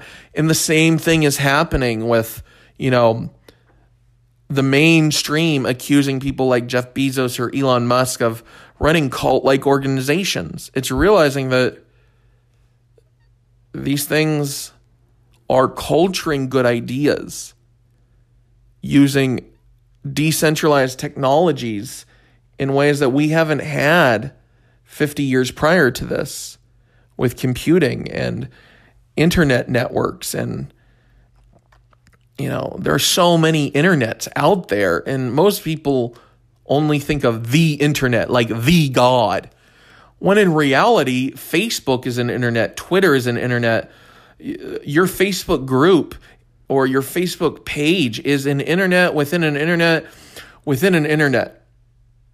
This is it. It's realizing the internet is not the internet. Like, there are many other internets, and the internet that you know now wasn't even what internet was before it became the internet.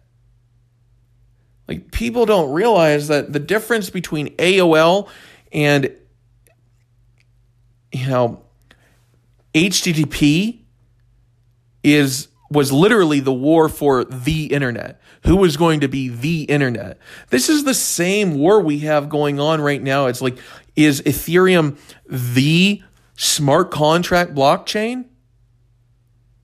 No, like, Bitcoin is not the binary contract smart blockchain. It is the blockchain right now, but interestingly enough, there are better ones out there for use of currencies or other things.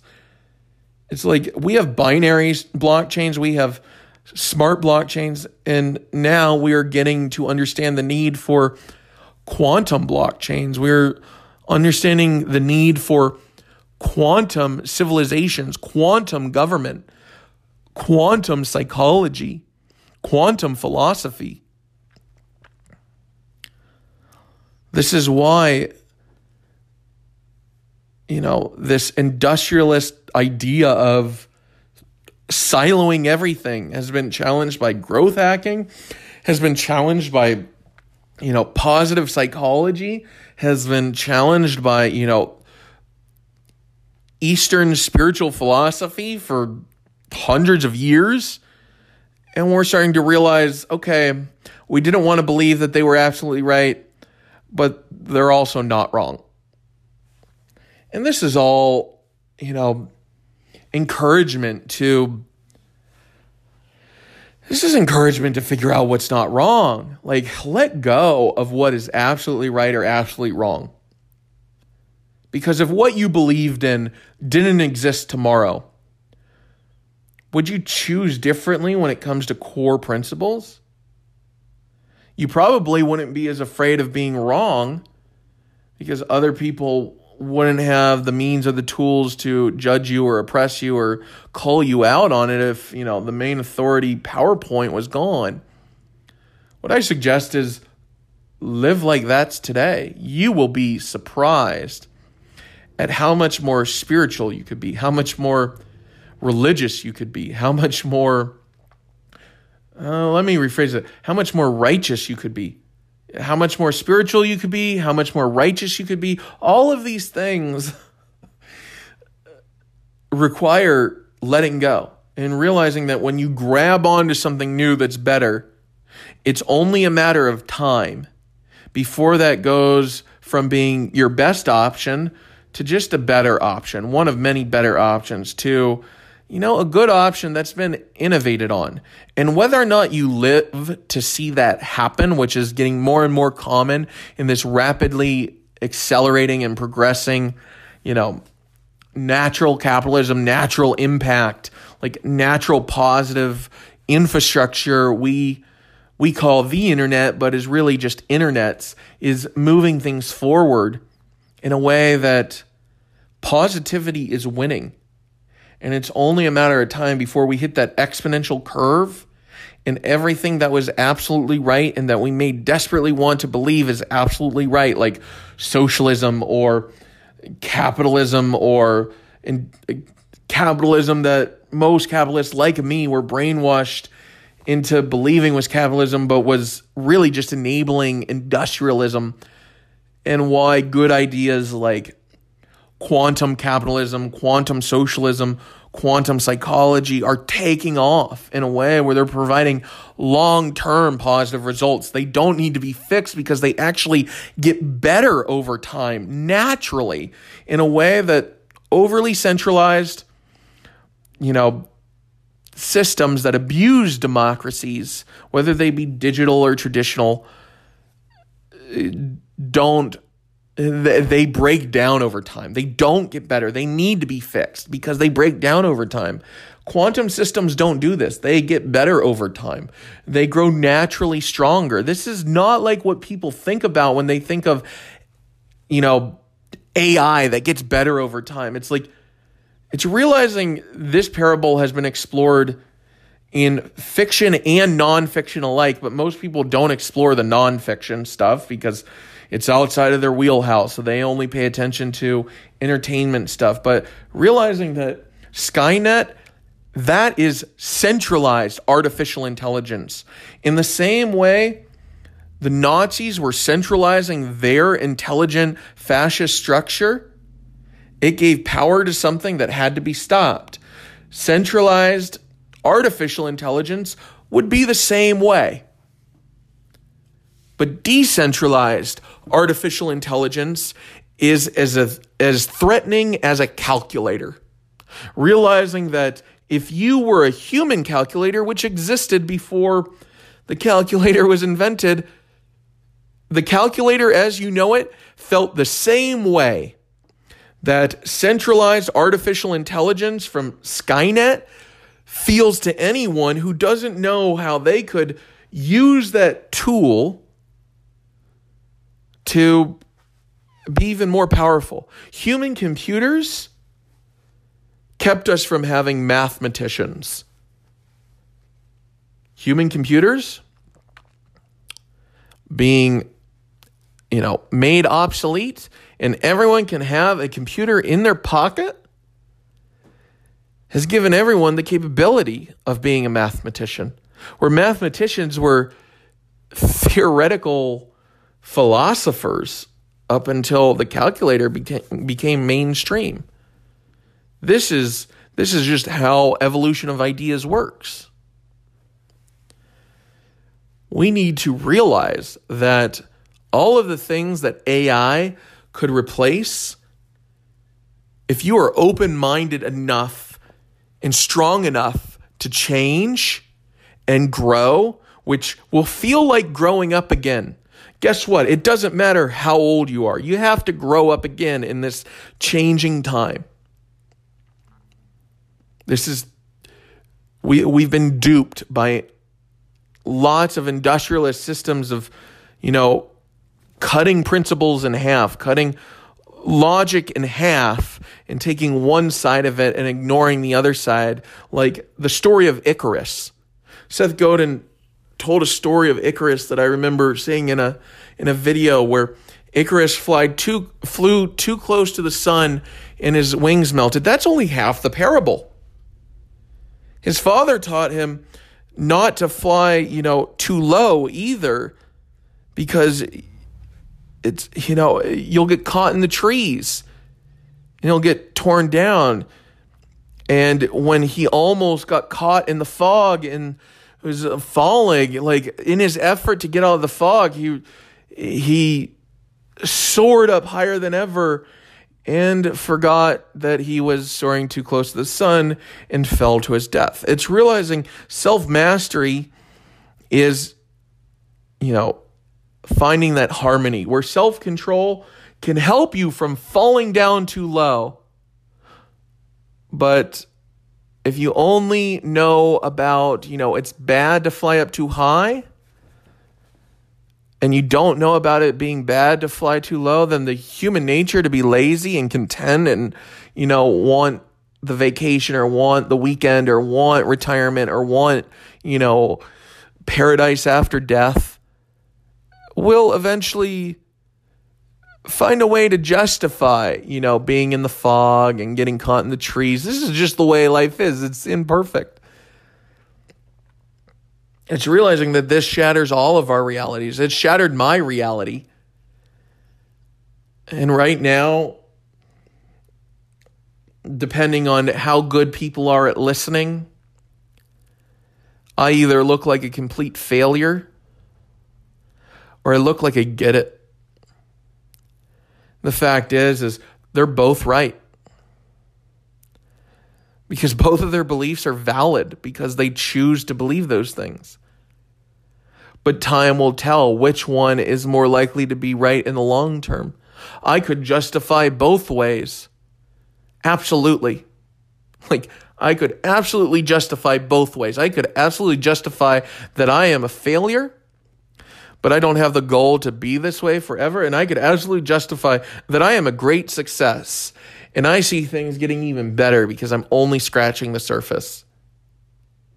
This is the paradox that needs to be introduced to mental health to reawaken an interest in self-awareness, in self-mastery, so that people like Jordan Peterson or Gary Vee or Robert Greene or Seth Godin can be better understood. Because all of them are not wrong, but all of them are not absolutely right for everyone. This is the paradox of reality. You either choose to accept a truth that may be new and different, or you don't. Because you know what? The world may not remember that there was a time when people were complaining that calculators were going to create mass unemployment, but we also don't care. So complaining about radical change isn't going to benefit you now or in the long run. It's just going to make you more angry, more upset, and it will lead to all of your worries not only being forgotten, but being pretty laughable in the future. My goal isn't to tear people down. My goal is to awaken people to a realization that is an inconvenient truth. It was absolutely an inconvenient truth for me until it no longer wasn't. And I realized that nothing is absolute. Unless you don't believe in time, nothing is absolute. Things are only absolute in the right now.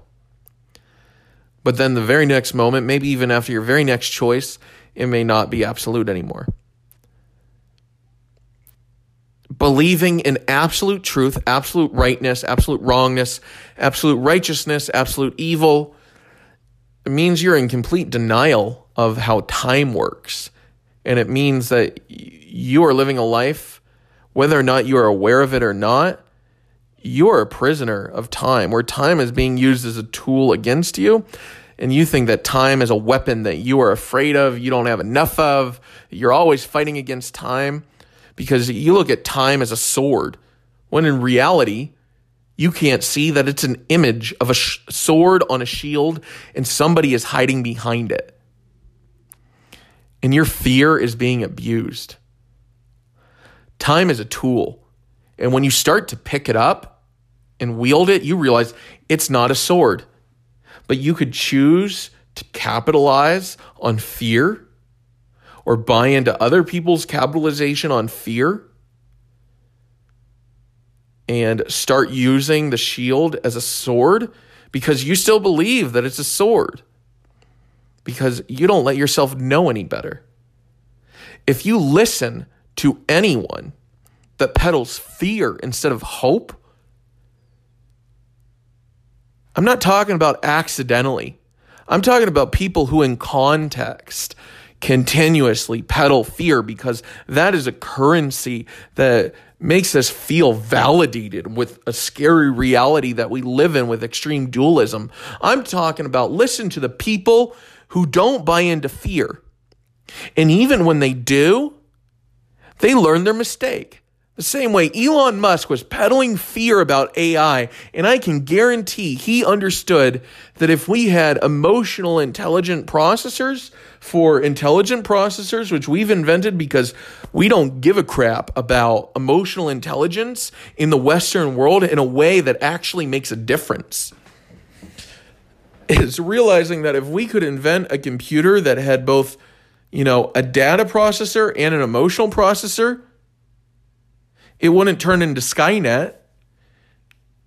It would turn into, the best teacher we've ever seen, the best psychologist we've ever seen, help us all in our own way figure out how to become more emotionally intelligent, become more emotionally aware, realizing our emotional intelligence sucks as Western society exists simply because our emotional knowledge is crap. We think feelings and emotions are the same thing. No, feelings are a reaction because we're afraid to be aware of our core emotions. We need to bottle those up.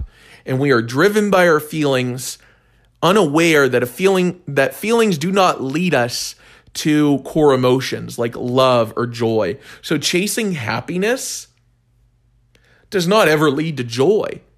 It's a fool's errand that consumerism and many religions like to make people chase. They like to, consumerism, Bernaysian marketing loved plans of happiness. They built happiness machines that organizations used to help make people feel happy, that wanted to chase happiness. But over time, they'd realize this doesn't provide me the joy that I thought it did. This plan of happiness is bullshit. And this is a very inconvenient truth, depending what part of, mainstream consumeristic belief you belong to, whether it's religious or non-religious alike. So many culturisms practice plans of happiness that, given enough time, do not result in joy. They may accidentally, but the exception is not the rule. The exception is never the rule. This is why people who are fundamental religionists, they quickly argue that, rape is not the exception for why abortion should be, illegal or forced to never happen. It's like they're trying to enforce a bad idea. And the people who are saying that we need to figure out a better way than, so that we can solve these, these breakdowns that are growing over time. It's realizing that one side is arguing that people need to be more aware of their choices while they're making excuses to not be aware of their choices and enforcing, a bad idea, which is literally just, not figuring out a way to improve things, not trying to find a way to have harmony because they believe in absolute truth.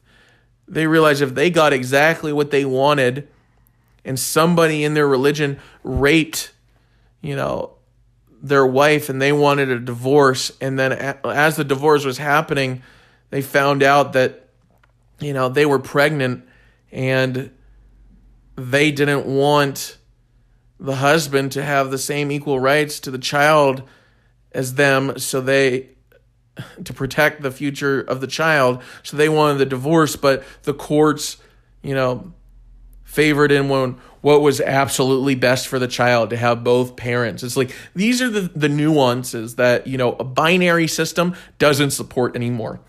And what's problematic about fundamentalist binary definitions of morality is they consider anything smarter than binary, which is the difference between Alan Turing's binary computer and every single phone in everybody's pocket is much smarter. It's why you don't have to learn binary to use a computer anymore, because we figured out smarter systems. And binary absolutism is no longer necessary. It has been proven invalid, regardless of what people want to believe or are ready to believe or are ready to let themselves learn something new because it feels uncomfortable. It feels evil. The same way people on the extreme paradox side think that any sort of reason, any sort of, everything has to be accepted, sort of like that's taking it to the extreme on the other end. It's realizing they're both equally as wrong and they're both as close to being right as, a child who doesn't know how to talk, doesn't know how to listen, and doesn't want to do anything other than what they want to do. Like that's how likely they are to be right over time, unless they let go of these beliefs and they learn to first listen to uncomfortable things and also learn to not react when they talk, because you need to listen past your comfort level to be able to not just react with an explanation of why, you're not wrong, why you don't feel wrong. It doesn't matter what you feel. Your feelings don't matter. Like those are to keep you from your core emotions. Your feelings are not serving you. If you justify your feelings at all, and you can't see a reality where you could live without feelings, you're justifying your feelings because they master you without you even being aware of it. Maybe not completely, but enough to where you're not aware of how they master you. That's why it could feel uncomfortable to hear the idea that you don't need your feelings, fuck your feelings, but you can still have core emotions. It's why it may feel uncomfortable to hear that, your beliefs are not useful in your effort to know more. They are now detrimental, and you need to let go of your beliefs because they're keeping you from knowing more. They're keeping you from getting smarter. It doesn't mean that I believe I'm smarter. The fact is I was one of the smartest people in the room because I chose to only talk about certain things. If I chose to talk about things that other people seem to get because they were based on collective reasoning, I was the dumbest person in the room. That's the truth. Like, I went around my entire adult life terrified that if I said the wrong thing, people would understand how dumb I was because I'm so bad at, what everyone else believes in. I was really, really bad at it if I wasn't quiet. And then I realized that I could be really, really good at it just by being quiet. And I realized, that's what everyone else around me is doing. They're just being quiet. They're, it's not about being honest all the time. It's about hiding the inconvenient honesties. It's you gotta save face. It's what's moral because it's for the greater good. No, that's justified moral relativity. It's realizing it's justifications abound. And now that I have done, the crazy thing to let go of justifying things, to promote my faults, people don't have the ability anymore en masse. There are a select few that have a natural ability to listen, who are like under, children, where they can listen with curiosity and not judgment and bias and, indignation based on ego and narcissism. And the people who are able to listen like this surprise me who they are. They're people who are cast out by society. People who are cast out by society in the subclasses of the subclasses. Anyone who is, labeled crazy, whether it's, the crazy woman or the crazy dude or the crazy Asian person or the crazy, Native person or the crazy black person. It's like realizing that crazy is something that kind of unites all of us in a way where you don't actually have to be what most people would try to define crazy as to be crazy anymore, because most people wouldn't dare define crazy as mentally ill. So the people that get cast out by being called crazy aren't even mentally ill by the most part. And if they are, they figured out how to practice mental health better than most people without mental illness. This is the shocking paradox we live in, where words like crazy, words like mentally ill, where words like crazy, words like mentally ill, words like evil, words like conspiracy don't mean what they used to. I mean, there are smarter definitions now than the old binary definitions of things. It's realizing that there are multiple meanings to every word based on culture, based on genetic fallacy, based on, the common definition of the word, based on the root definition of the word, based on how it's being used popularly. Like, we don't have one definition of anything anymore, because what people mean is there's 7.5 billion ways to mean something. And words get in the way of that more than they help with that. That's why Alan Turing wanted a universal language, and even the father of binary, like 100 years before that, wanted a universal language. And why people who, castrated and pushed into obscurity so far that Alan Turing, committed suicide. They castrated him because they outed him as gay, and that was illegal in his area. And eventually he was so discredited that they took the tool that he invented and didn't listen to him when he said that we needed universal language. The fact is we need universal language again, but we need to break all the old ideas of what universal language could look like, break all the ideas of language, and realize what people mean is more important than anything else. Sentiment is being abused by industrialism, by using tools like NLP to understand people's sentiment that they don't even understand about what they're saying online that's free and available to the public. And, industrialist consumerists are abusing this tool and knowledge base to get these people to not only understand what they want, but to engineer their wants, to funnel every single last cent and dime out of them like a hidden secret fee and tax buried in consumerism, buried under, capitalism. And this is sad. This is why the ad society is dying. This is why, the PR society is dying.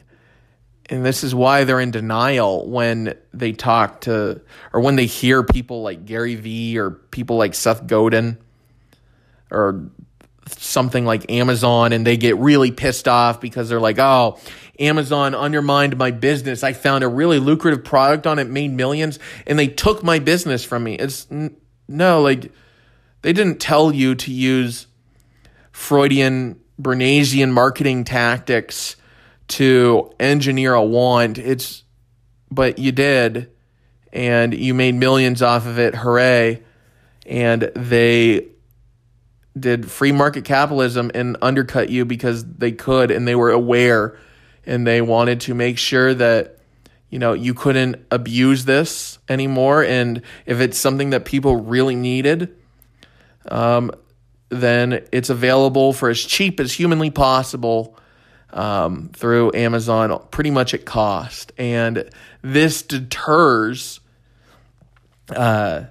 Bernaysian marketing, consumerism, PR, propaganda, like inspired by Freudian control tactics, better and more efficiently than any government regulation. And you wonder why people like Trump are super anti Jeff Bezos.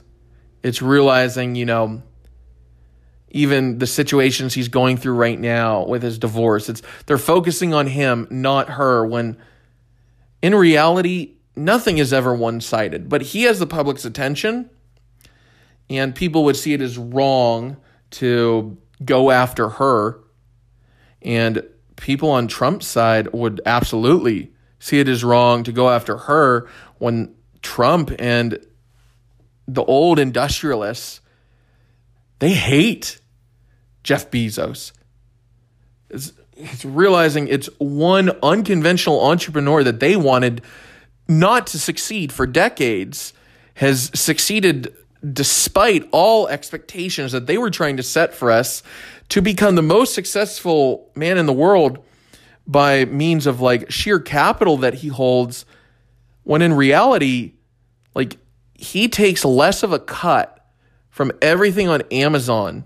Like, Amazon takes less of a cut from everything on Amazon than retailers even gave suppliers, which had the role of stocking their shelves. It's like, this is amazing. Like, they're cutting out the middleman so that any supplier could be any, inventor. It's like they combine those two types of things where it's not about the middleman relationship between supplier and retailer and product maker. It's realizing product maker can be supplier and suppliers can be product makers on Amazon, and they get the majority instead of the old retail model where the retailer gets the majority. They get the biggest cut, and they get to, they get to say what does and doesn't keep selling.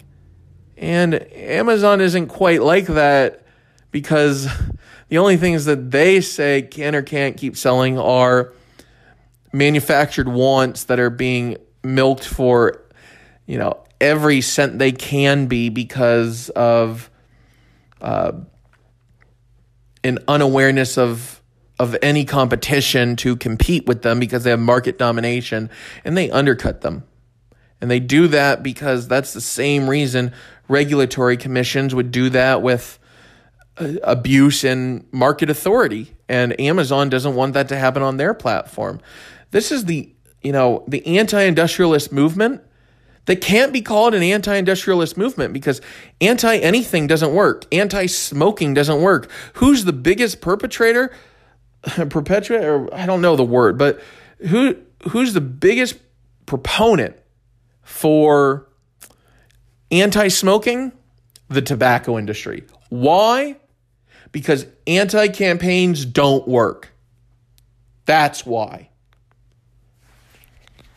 We need to wake up to the fact that anti-campaigns don't work, and we've all been trained throughout our life to have some sort of anti-campaign we believe in. And it may be painted to not look like an anti-campaign,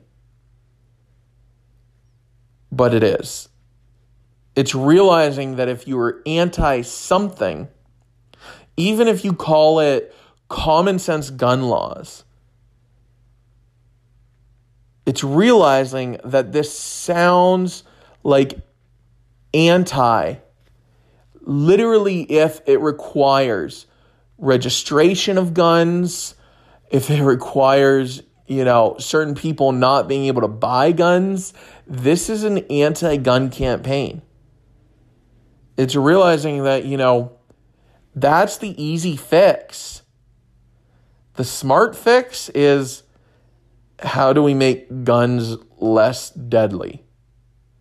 This is why, there are inventors out there that have invented things that are significantly better than Kevlar, that are like plastic, like saran wrap type plastic. And it's not just bullet resistant. It's, by today's standards, it's bulletproof. If this stuff was figured out how to get into clothing and paint and stuff, we'd redefine the deadliness of guns in a way where we could have layers of protection that are just the same as clothes, just the same as drapes on windows, just the same as the paint on our walls. Or it's realizing that, for what is, dollars now for this saran wrap, like dollars compared to normal saran wrap, what is dollars now will be pennies in the future, which will be broken down into basic elements that can be put into paint or clothes. These are the things that exist. It's realizing that wanting something that is a restriction or a control of other people is only evident of our unwillingness to do the hard thing. Unwillingness to research what else is available. And if nothing else is available, stop fucking complaining and go out and build it. Like, stop griping about, successful people, because doing that, you demonize all the innovators that are trying to have a positive impact on the world. Anyone who complains about successful people sounds just as horribly entitled as somebody who complains about poor people or those in poverty. It's like hating people in poverty is just the same as hating people that are successful. It's realizing that, it's a lack of empathy on both sides, plain and simple. An unwillingness to listen past things that make your skin crawl because you don't want to admit that you're weak and you won't do what it takes to work out your emotional intelligence to get stronger. I did this most of my adult life. This is why it is utterly shocking to people who have known me longest that I grew up in a way that they don't know how to believe. That other people who are content with contentment and not progressing themselves any other way than maybe intellectually, like they completely reject emotional intelligence. Or they completely reject spiritual intelligence. It depends what end of the spectrum they're on. I have a lot of people that don't believe in religion anymore who reject emotional intelligence. And a lot of people who, are into religion that reject spiritual intelligence. But finding a harmony between intellectualism and, emotional intellectualism and spiritual intellectualism means you have to go beyond spiritual knowledge. You have to go beyond emotional knowledge. You have to go beyond intellectual knowledge. You have to find a harmony between the emotion, the data, and the spirit. Or else, you're just going to be blaming other people for not being as wobbly as you. And you're going to accuse them of being, crazy for believing that they're stable because they have a 3-legged stool and you're trying to justify your 1-legged or 2-legged stool because you're like, all the other people that are like you in your collective reasoning. This feels accusatory or judgmental, but it's not. I'm pretty much saying this to my past self, realizing that my past self would fucking hate me for saying this, would find a really intelligent way to mock me and ridicule me and dismiss me and make a joke about me so that they could ignore me and hopefully other people would too. Because that's the danger of when intellectualism turns into hyper-intellectualism. And some people dabble in emotional knowledge and spiritual knowledge. And eventually, towards the end of their life, they may understand emotional intelligence or spiritual intelligence, but I find very few people that are trying to practice spiritual intelligence, emotional intelligence, and, what we consider the all-encompassing intelligence right now, data-based intelligence. But that's the only way you get to wisdom, and wisdom isn't a goal. It isn't a goal line. Wisdom either happens or doesn't happen before you die. That's it. And it's not a goal. You don't become wise. You're just practicing wisdom. It's the difference between people who think more than they do. This is why even Yoda would say, there is no try. You either do or do not. You can think and know of a lot of ways to try something, but if you're only open to trying, you're never going to do the crazy thing and just keep doing it until you figure out either, wrong, or what you thought you knew is right. It just was a little bit messier to get there than you expected. This is the inconvenient truth of an extreme dualism society that's really great at justifying. The reality of justification is just like masturbation. In the end, you're only screwing yourself.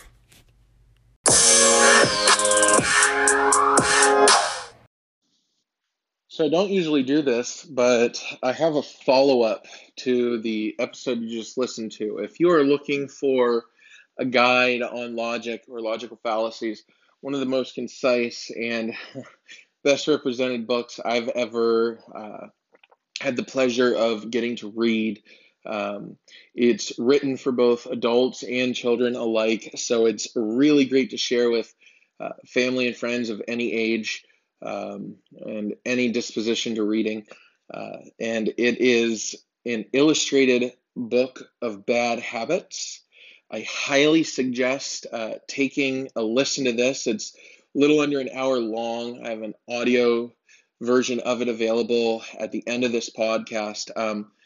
And it is just amazing. And I highly, highly suggest going to support the author in this, even just checking out their website, bookofbadhabits.com, or Google an illustrated book of bad habits. Check it out on Amazon. Check it out on their website. It's available for free to read on the website. You can get this audiobook version on Audible and other places, and you can get a Kindle version on Amazon. You can get a printed version from the website or Amazon. They are very, very great in explaining simply in a way that anyone can understand something that, as intelligent as I ever used to believe that I was. This is what I needed to actually not just hear logic and fallacies, but to listen to it and to start implementing it and to integrate it as something that I practice daily and actively work to help other people practice. All right, I love you. Thank you for listening to the podcast, and please stay tuned for that right after a quick ad from Anchor, as you can hear it is in my voice, and please support the official release at the website mentioned previously, and it will be in the description below. All right, thank you. This is Audible. An Illustrated Book of Bad Arguments by Ali Al-Musawi, read by James Gillis. Who is this book for?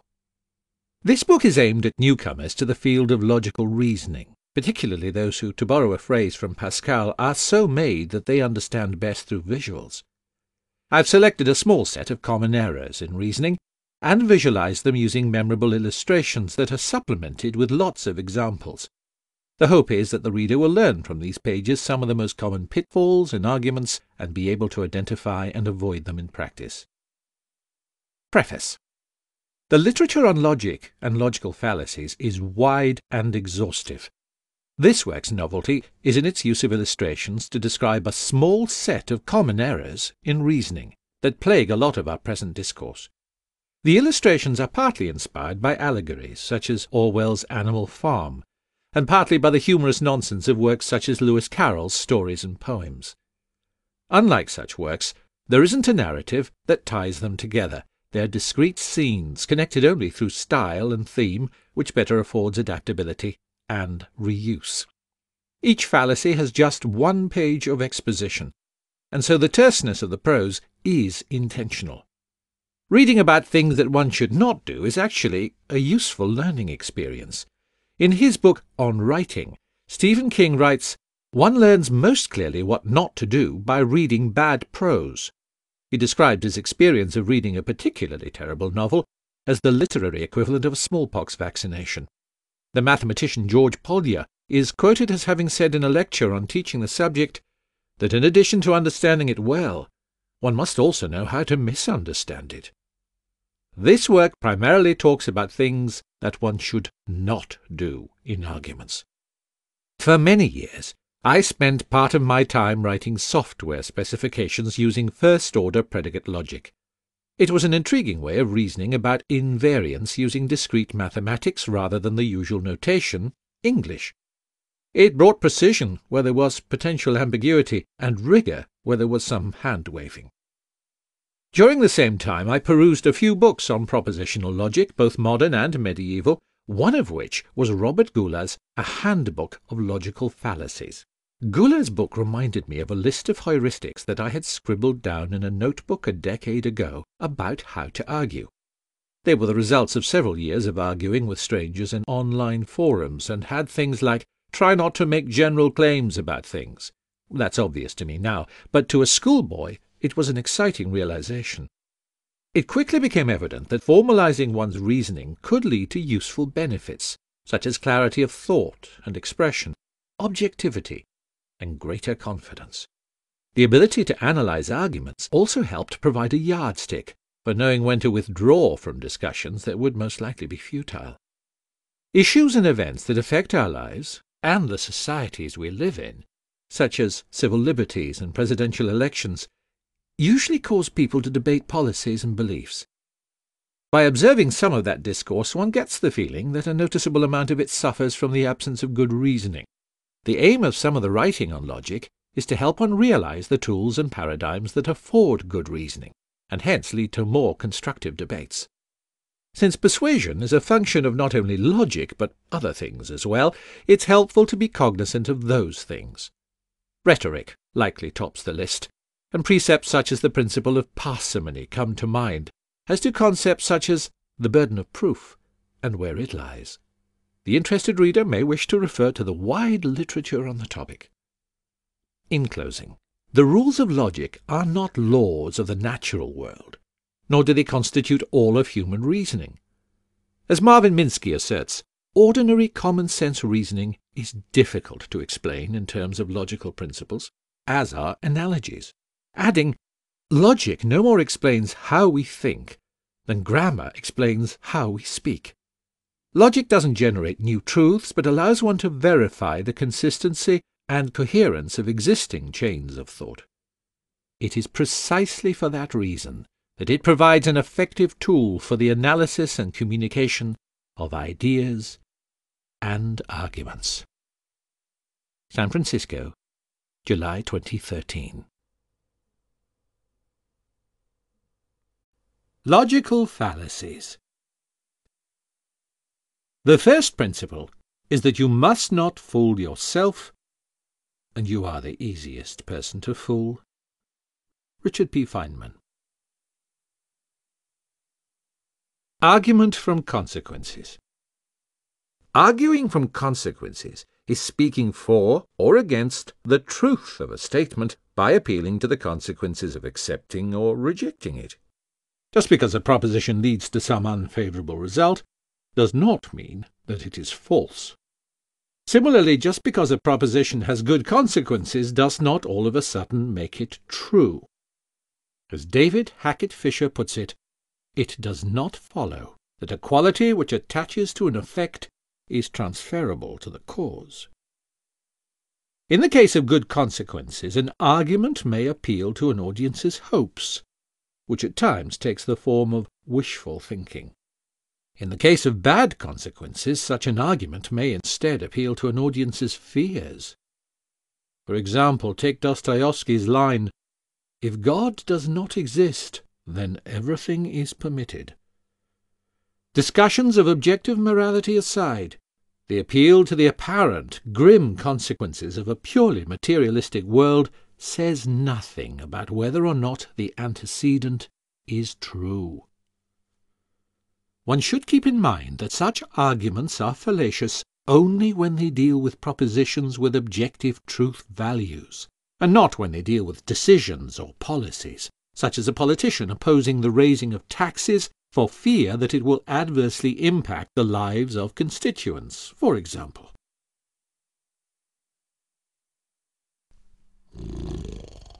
Easy, cow. Let me get down and see what this sign here says. Experts agree. Cow emissions are killing our planet. Nonsense. If we get rid of our cows, do you know what would happen? We'd have to walk everywhere. And that would be terrible.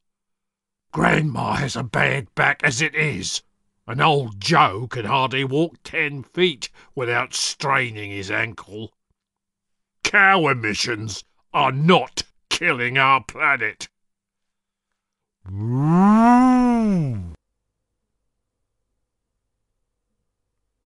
Straw man. Intentionally caricaturing a person's argument, with the aim of attacking the caricature rather than the actual argument, is what is meant by putting up a straw man. Misrepresenting, misquoting, misconstruing, and oversimplifying are all means by which one commits this fallacy. A straw man argument is usually one that is more absurd than the actual argument, making it an easier target to attack, and possibly luring a person towards defending the more ridiculous argument rather than the original one. For example, "My opponent is trying to convince you that we are evolved from monkeys who were swinging from trees. A truly ludicrous claim." This is clearly a misrepresentation of what evolutionary biology claims, which is the idea that humans and apes shared a common ancestor several million years ago. Misrepresenting the idea is much easier than refuting the evidence for it. Try to stay still, Toucan. I'm almost done. Yes, stay still. This is coming along nicely. The energetic, muscular, and colourful Toucan was completely misrepresented by one of the artists. Later on he showed the audience his painting, and criticised how dull and lifeless the toucan had looked. Appeal to irrelevant authority. An appeal to authority is an appeal to one's sense of modesty, which is to say, an appeal to the feeling that others are more knowledgeable. The overwhelming majority of the things that we believe in, such as atoms and the solar system, are on reliable authority, as are all historical statements, to paraphrase C.S. Lewis. One may reasonably appeal to pertinent authority, as scientists and academics typically do. An argument becomes fallacious when the appeal is to an authority who is not an expert on the issue at hand. A similar appeal worth noting is the appeal to vague authority, where an idea is attributed to a vague collective. For example, professors in Germany showed such and such to be true. A type of appeal to irrelevant authority is the appeal to ancient wisdom, where something is assumed to be true just because it was believed to be true some time ago. For example, astrology was practiced by technologically advanced civilizations, such as the ancient Chinese, therefore it must be true. One might also appeal to ancient wisdom to support things that are idiosyncratic, or that may change with time. For example, people used to sleep for 9 hours a night many centuries ago, Therefore we need to sleep for that long these days as well. There are all sorts of reasons that may have caused people to sleep for longer periods of time in the past. The fact that they did provides no evidence for the argument. I can't wait to see you tonight, Gina.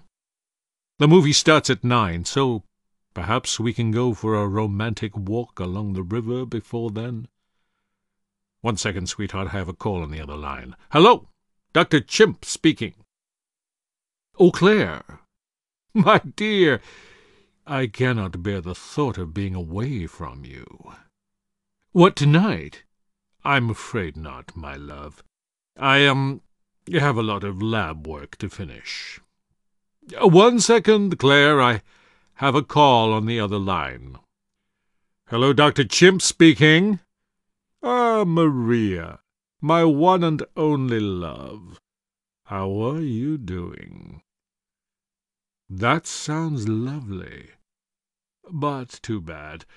I'll not be able to make it tonight. Peculiarly, Professor Chimp, the world's most distinguished living chemist, is often quoted about matters of fidelity.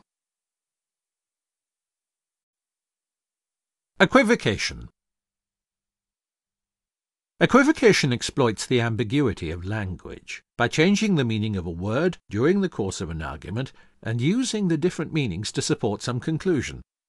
A word whose meaning is maintained throughout an argument is described as being used univocally. Consider the following argument. How can you be against faith, when we take leaps of faith all the time, with friends and potential spouses and investments? Here the meaning of the word faith has shifted from a spiritual belief in a creator to a risky undertaking. A common invocation of this fallacy happens in discussions of science and religion, where the word why may be used in equivocal ways. In one context it may be used as a word that seeks cause, which, as it happens, is the main driver of science. And in another it may be used as a word that seeks purpose, and deals with morals and gaps which science may well not have answers to. For example, one may argue, science cannot tell us why things happen. Why do we exist? Why be moral? Thus, we need some other source to tell us why things happen. Hey, you're the Queen from Lewis Carroll's Through the Looking Glass. So I am. You know, fictional characters can easily show up in the works of other authors, so long as they're in the public domain. That's good to know, Queen. Are you still offering jam every other day? Indeed. If you want to work as my lady's maid, I will offer you 2pence a week and jam every other day. But never today, since today is not any other day. You realize that's a logical fallacy, right? You're a fallacy. Thank you, Queen. That's very witty of you.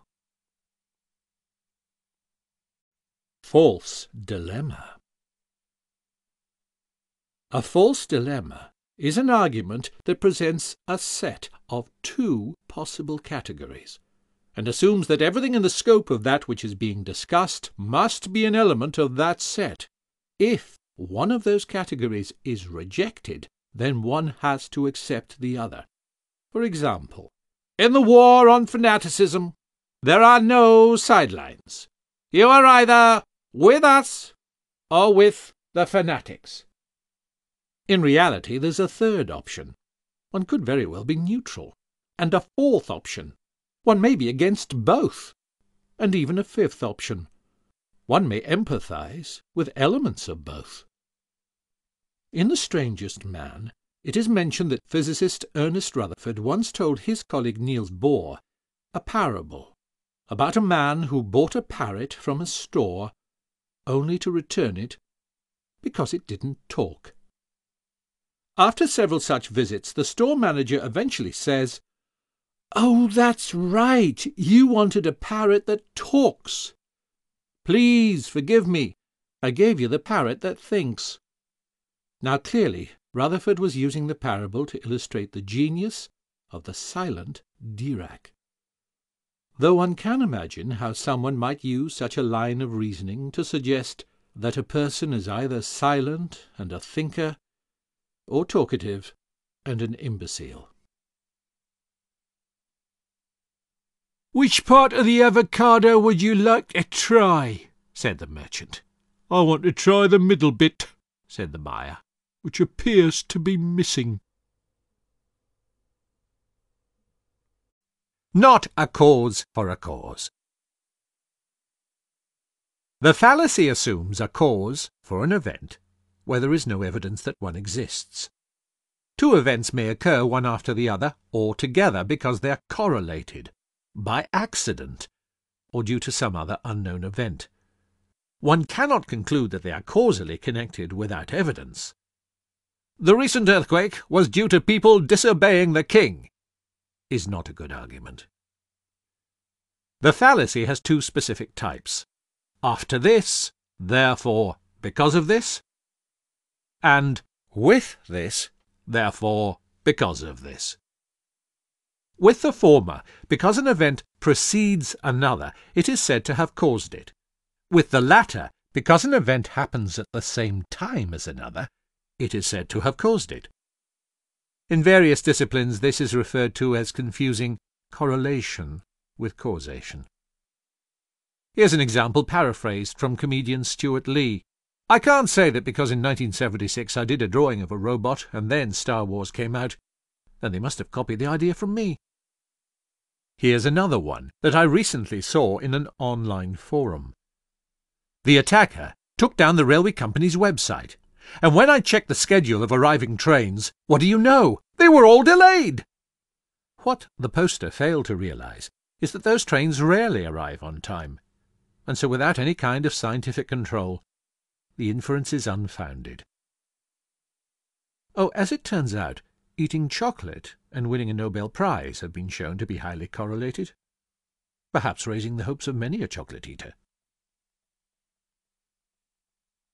At the end of every night, and shortly before dawn, the beaver walks all the way to the top of the mountain and asks the sun to come out. The sun always does. Appeal to fear.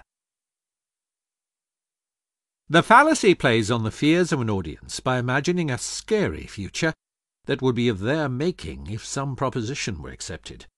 Rather than provide evidence to show that a conclusion follows from a set of premises which may provide a legitimate cause for fear, such arguments rely on rhetoric, threats, or outright lies. For example, "I ask all employees to vote for my chosen candidate in the upcoming elections. If the other candidate wins, he will raise taxes, and many of you will lose your jobs." Here's another example, drawn from the novel The Trial. "You should give me all your valuables before the police get here. They will end up putting them in the storeroom, and things tend to get lost in the storeroom." Here, although the argument is more likely a threat, albeit a subtle one, an attempt is made at reasoning. Blatant threats, or orders that do not attempt to provide evidence, should not be confused with this fallacy, even if they exploit one's sense of fear.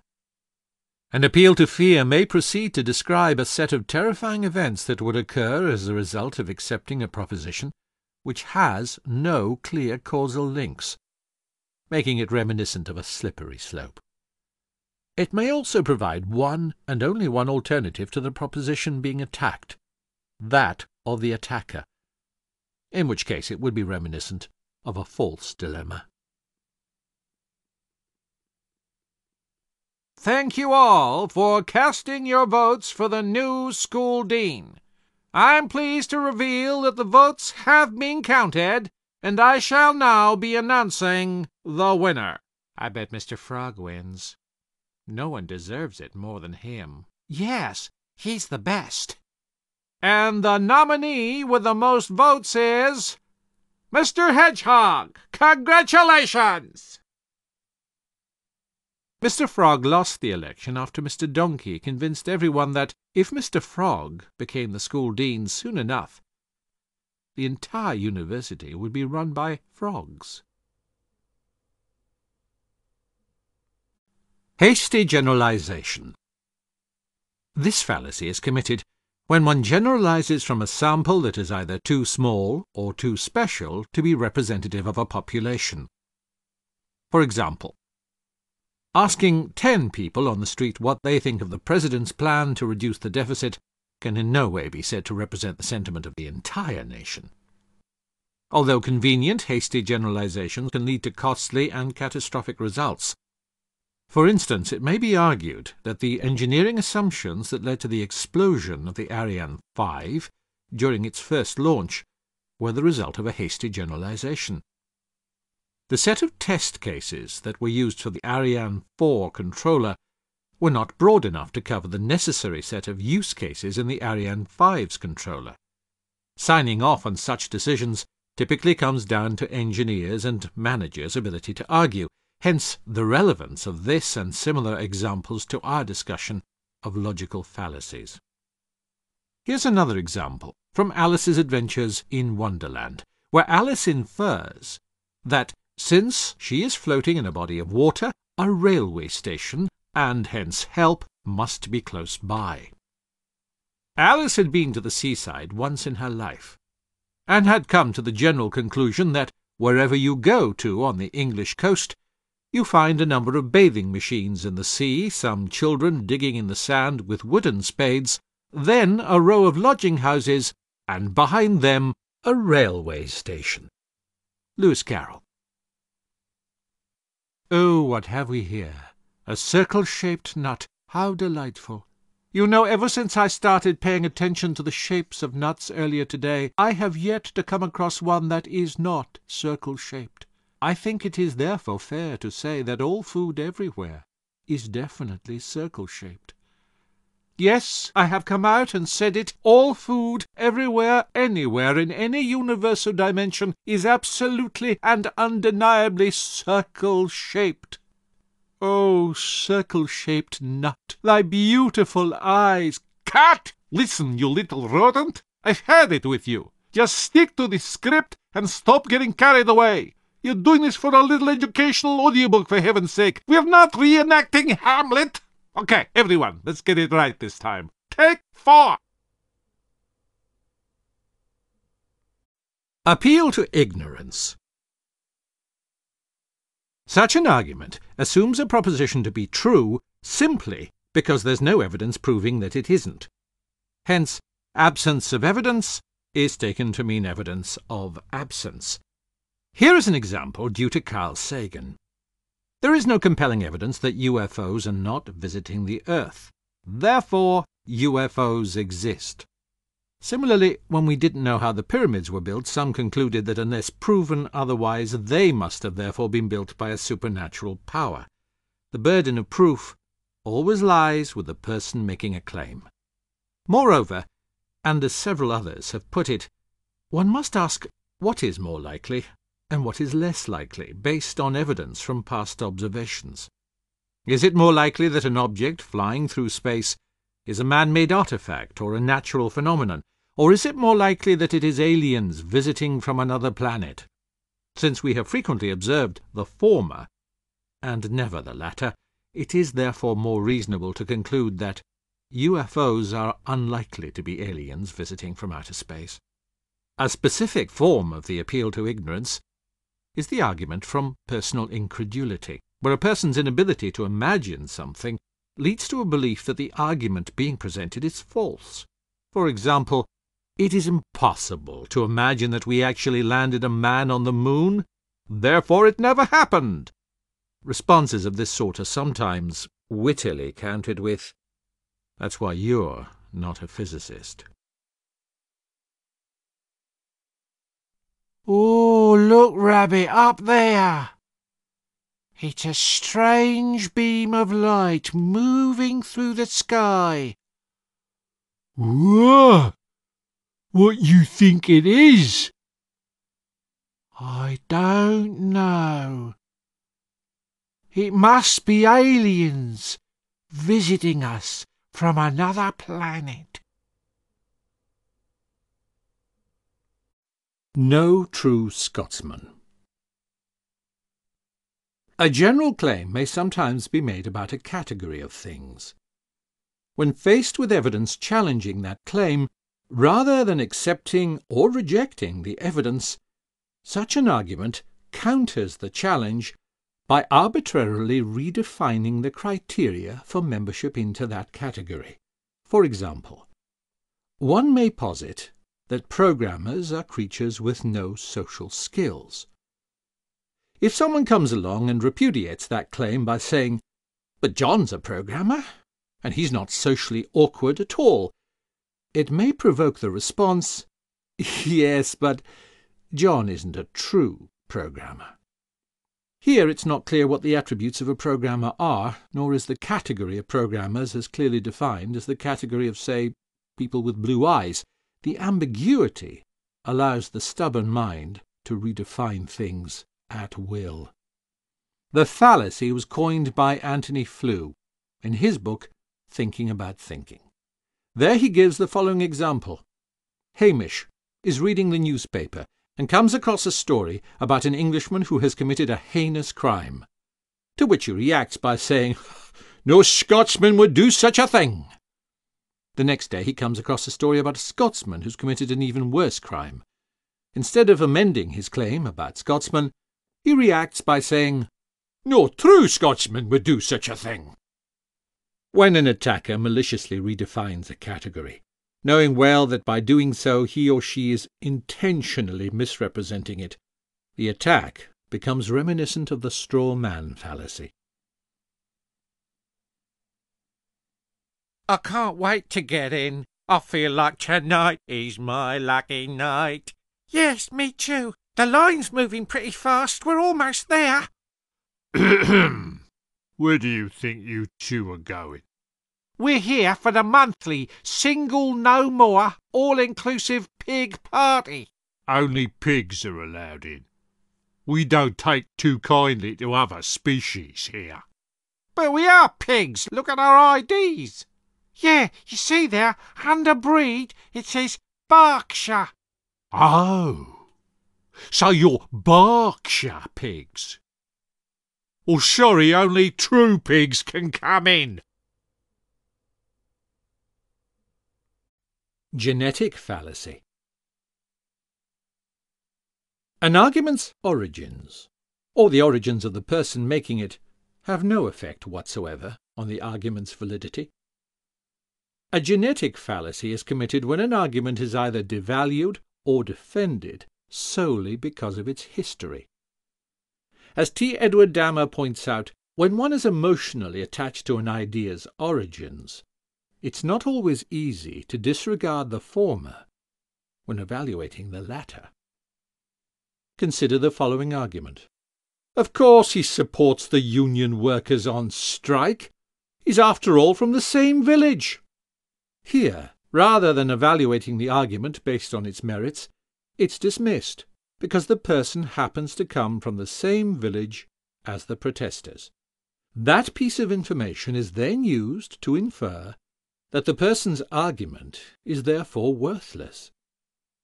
Here is another example. As men and women living in the 21st century, we cannot continue to hold these Bronze Age beliefs. Why not, one may ask? Are we to dismiss all ideas that originated in the Bronze Age simply because they came about in that time period? Conversely, one may also invoke the genetic fallacy in a positive sense by saying, for example, Jack's views on art cannot be contested. He comes from a long line of eminent artists. Here, the evidence used for the inference is as lacking as in the previous examples.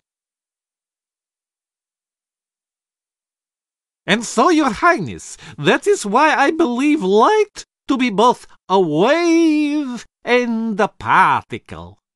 I am impressed. This is very, very interesting. With all due respect, Your Highness, how can we entertain the ideas of a dog who developed his ideas while on the street? Guilt by association. Guilt by association is discrediting an argument for proposing an idea that is shared by some socially demonized individual or group. For example, my opponent is calling for a healthcare system that would resemble that of socialist countries. Clearly, that would be unacceptable. Whether or not the proposed healthcare system resembles that of socialist countries has no bearing whatsoever on whether it's good or bad. It's a complete non sequitur.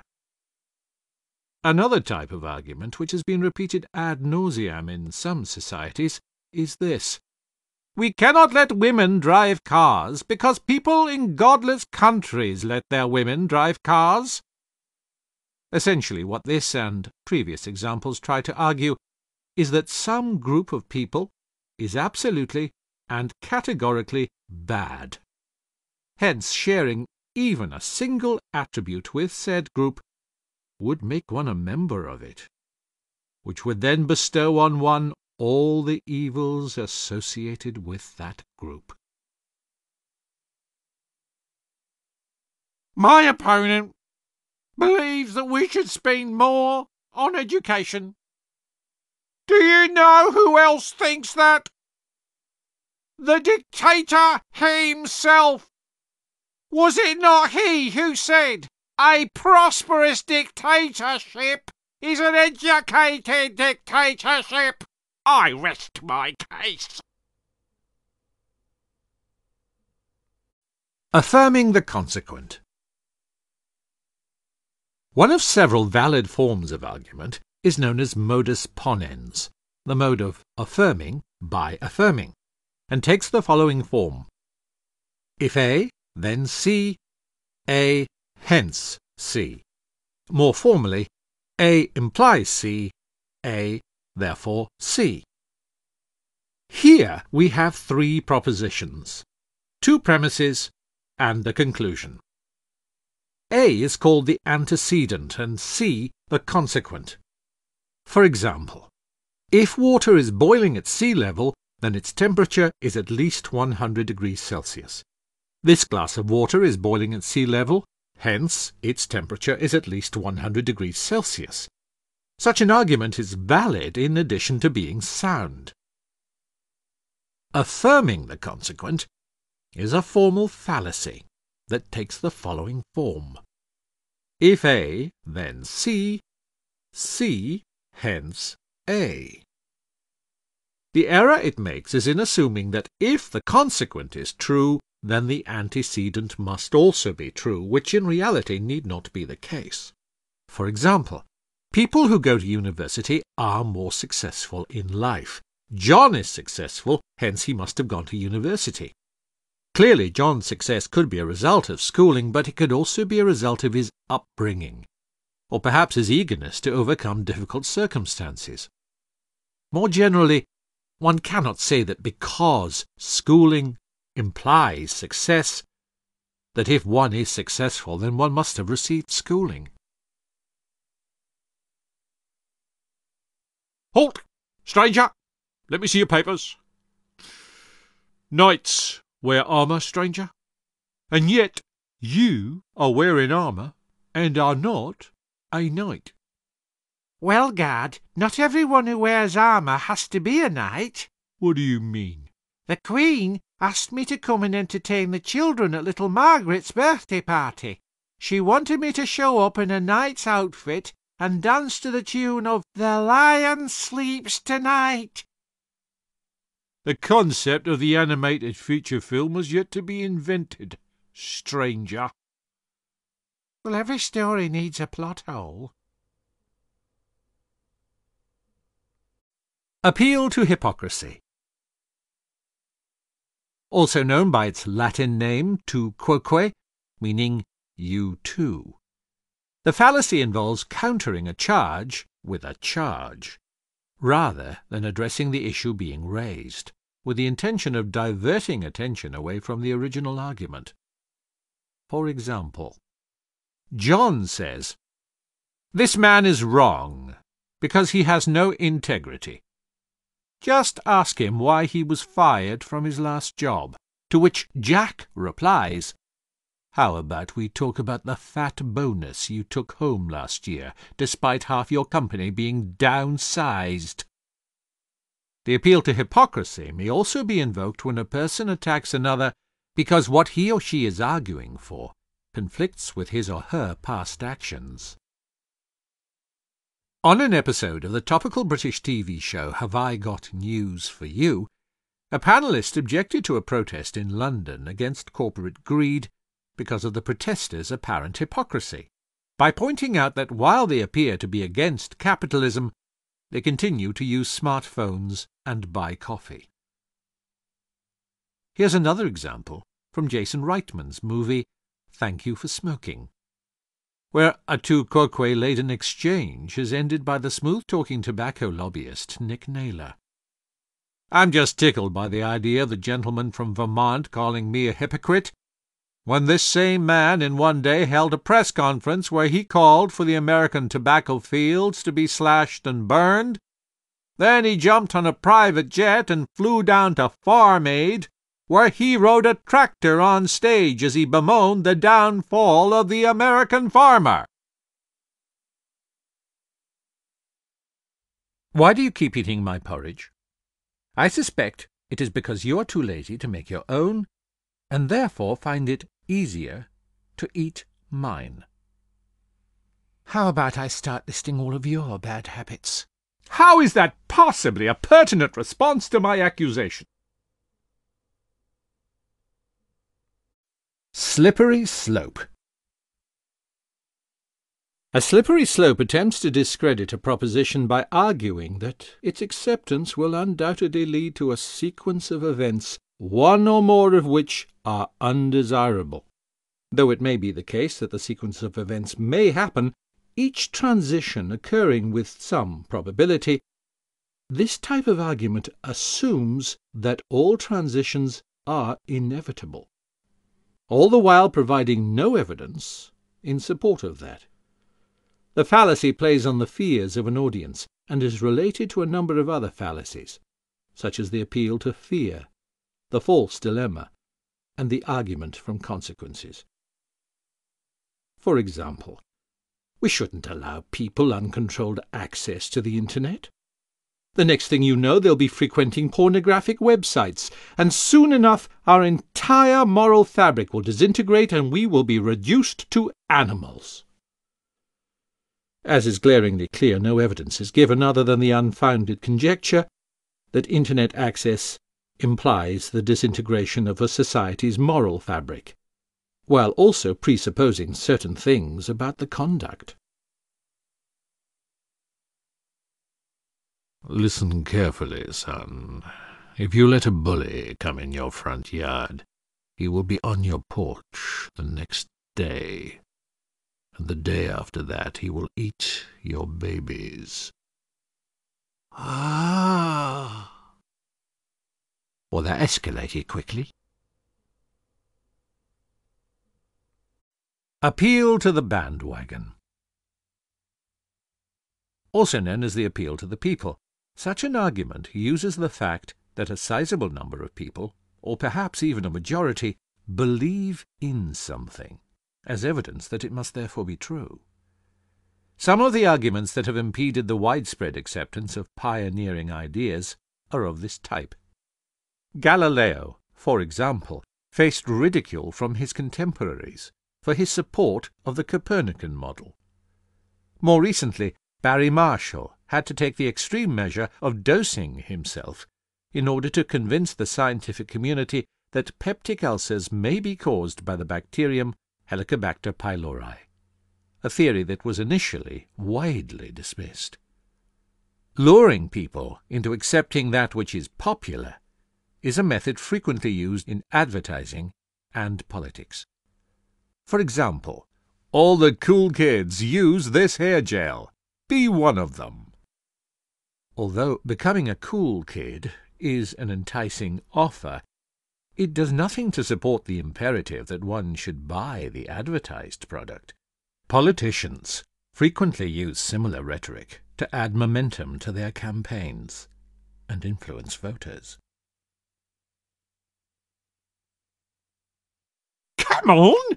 It's a joyous occasion. It's a party. Everyone is celebrating. Just wear this party hat. But why? Well, because everyone else is wearing one, that's why. Well, that is certainly a compelling line of reasoning, Father. I suspect that will come in very handy. Ad hominem. An ad hominem argument is one that attacks a person's character, rather than what he or she is saying, with the intention of diverting the discussion and discrediting the person's argument. For example, "You're not a historian. Why don't you stick to your own field?" Here, whether or not the person is a historian has no impact on the merit of their argument, and does nothing to strengthen the attacker's position. This type of personal attack is referred to as abusive ad hominem. A second type, known as circumstantial ad hominem, is any argument that attacks a person for cynical reasons, by making a judgment about their intentions.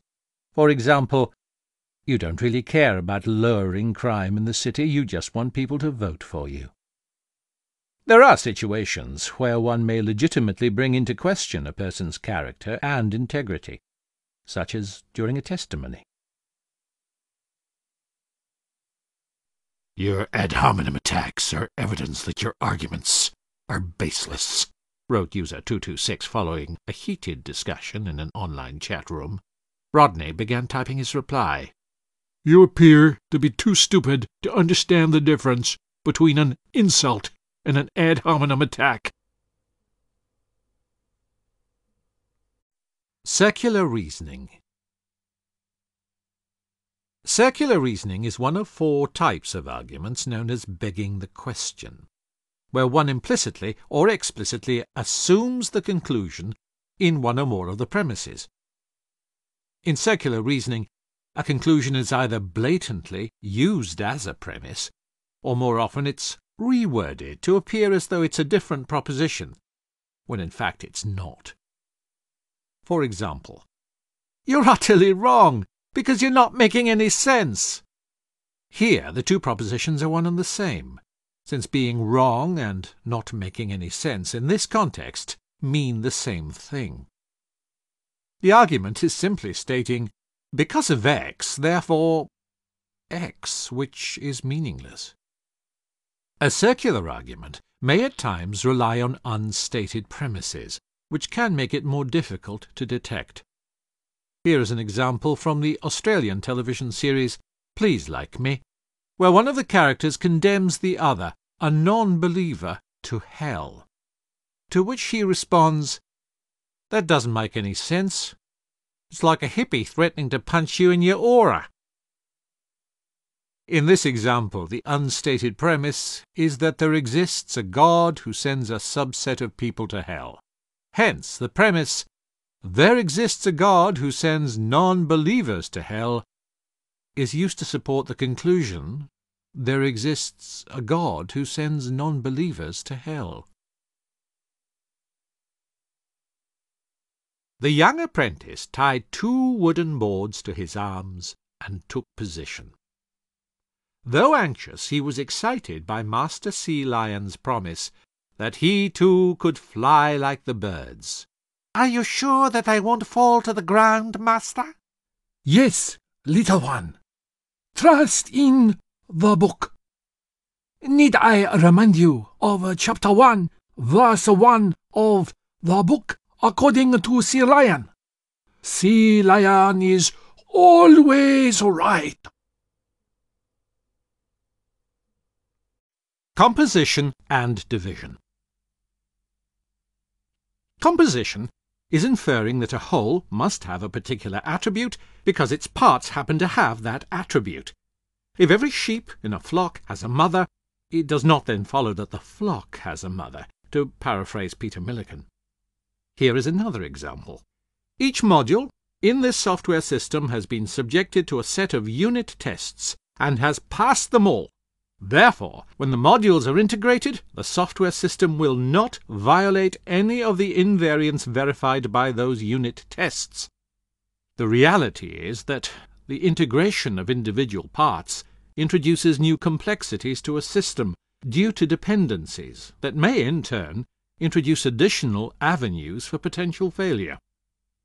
Division, conversely, is inferring that a part must have some attribute because the whole to which it belongs happens to have that attribute. For example, our team is unbeatable. Any of our players would be able to take on a player from any other team and outshine him.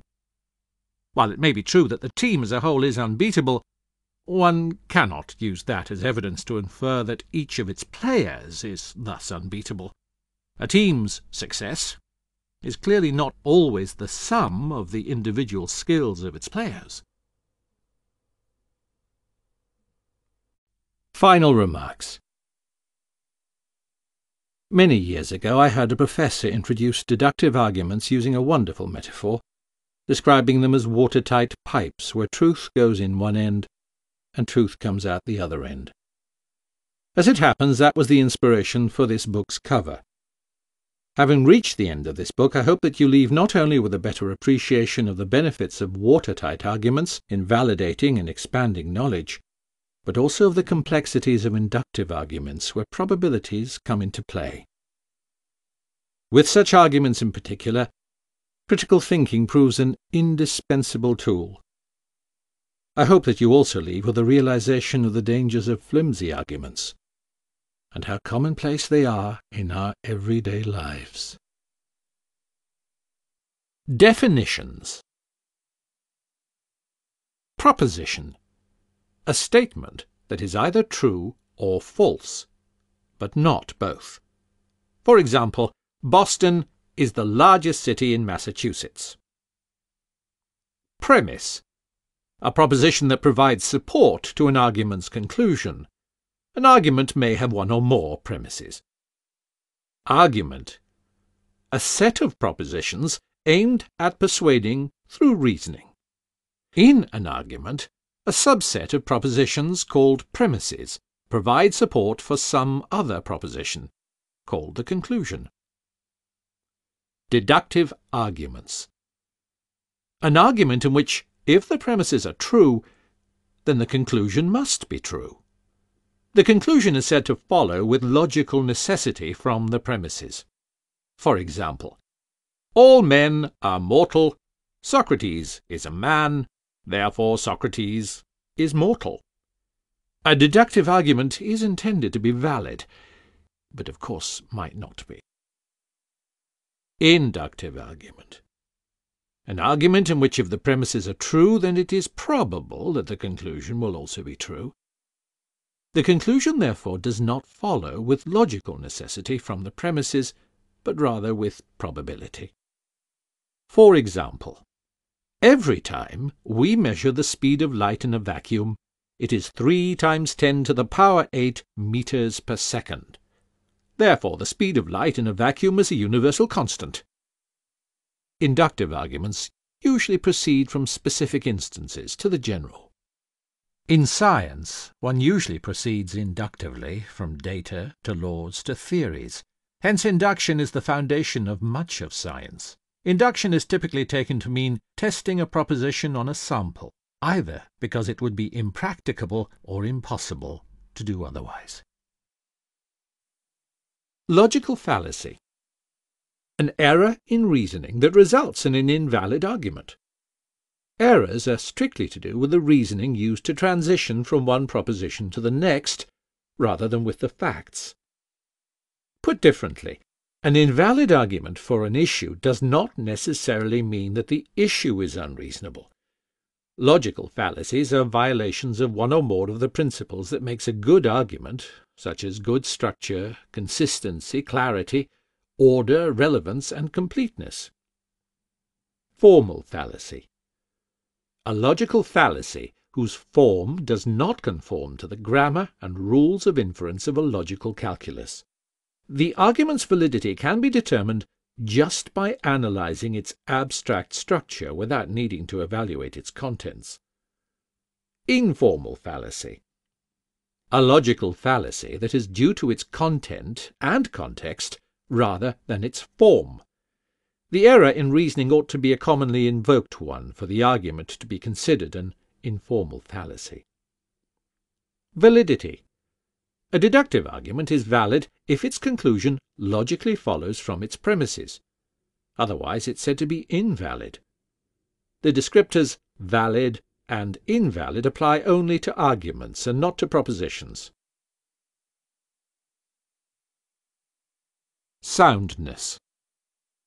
A deductive argument is sound if it is valid and its premises are true. If either of those conditions does not hold, then the argument is unsound. Truth is determined by looking at whether the argument's premises and conclusions are in accordance with facts in the real world. Strength. An inductive argument is strong if in the case that its premises are true, then it is highly probable that its conclusion is also true. Otherwise, if it is improbable that its conclusion is true, then it's said to be weak. Inductive arguments are not truth-preserving. It's never the case that a true conclusion must follow from true premises. Cogency. An inductive argument is cogent if it is strong and the premises are actually true, that is, in accordance with facts. Otherwise, it is said to be uncogent. Falsifiability. An attribute of a proposition or argument that allows it to be refuted or disproved through observation or experiment. For example, the proposition, "all leaves are green," may be refuted by pointing to a leaf that is not green. Falsifiability is a sign of an argument's strength rather than of its weakness. This has been an illustrated book of bad arguments, written by Ali Al-Mosawi and narrated by James Gillis. Copyright and production copyright have been asserted in 2013 by Ali Al-Mosawi. Production facilities for this audiobook were provided by Yard's Head Productions in the UK.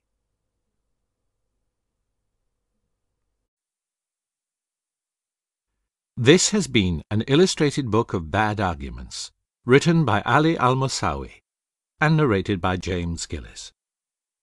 Copyright and production copyright have been asserted in 2013 by Ali Al-Mosawi. Production facilities for this audiobook were provided by Yard's Head Productions in the UK.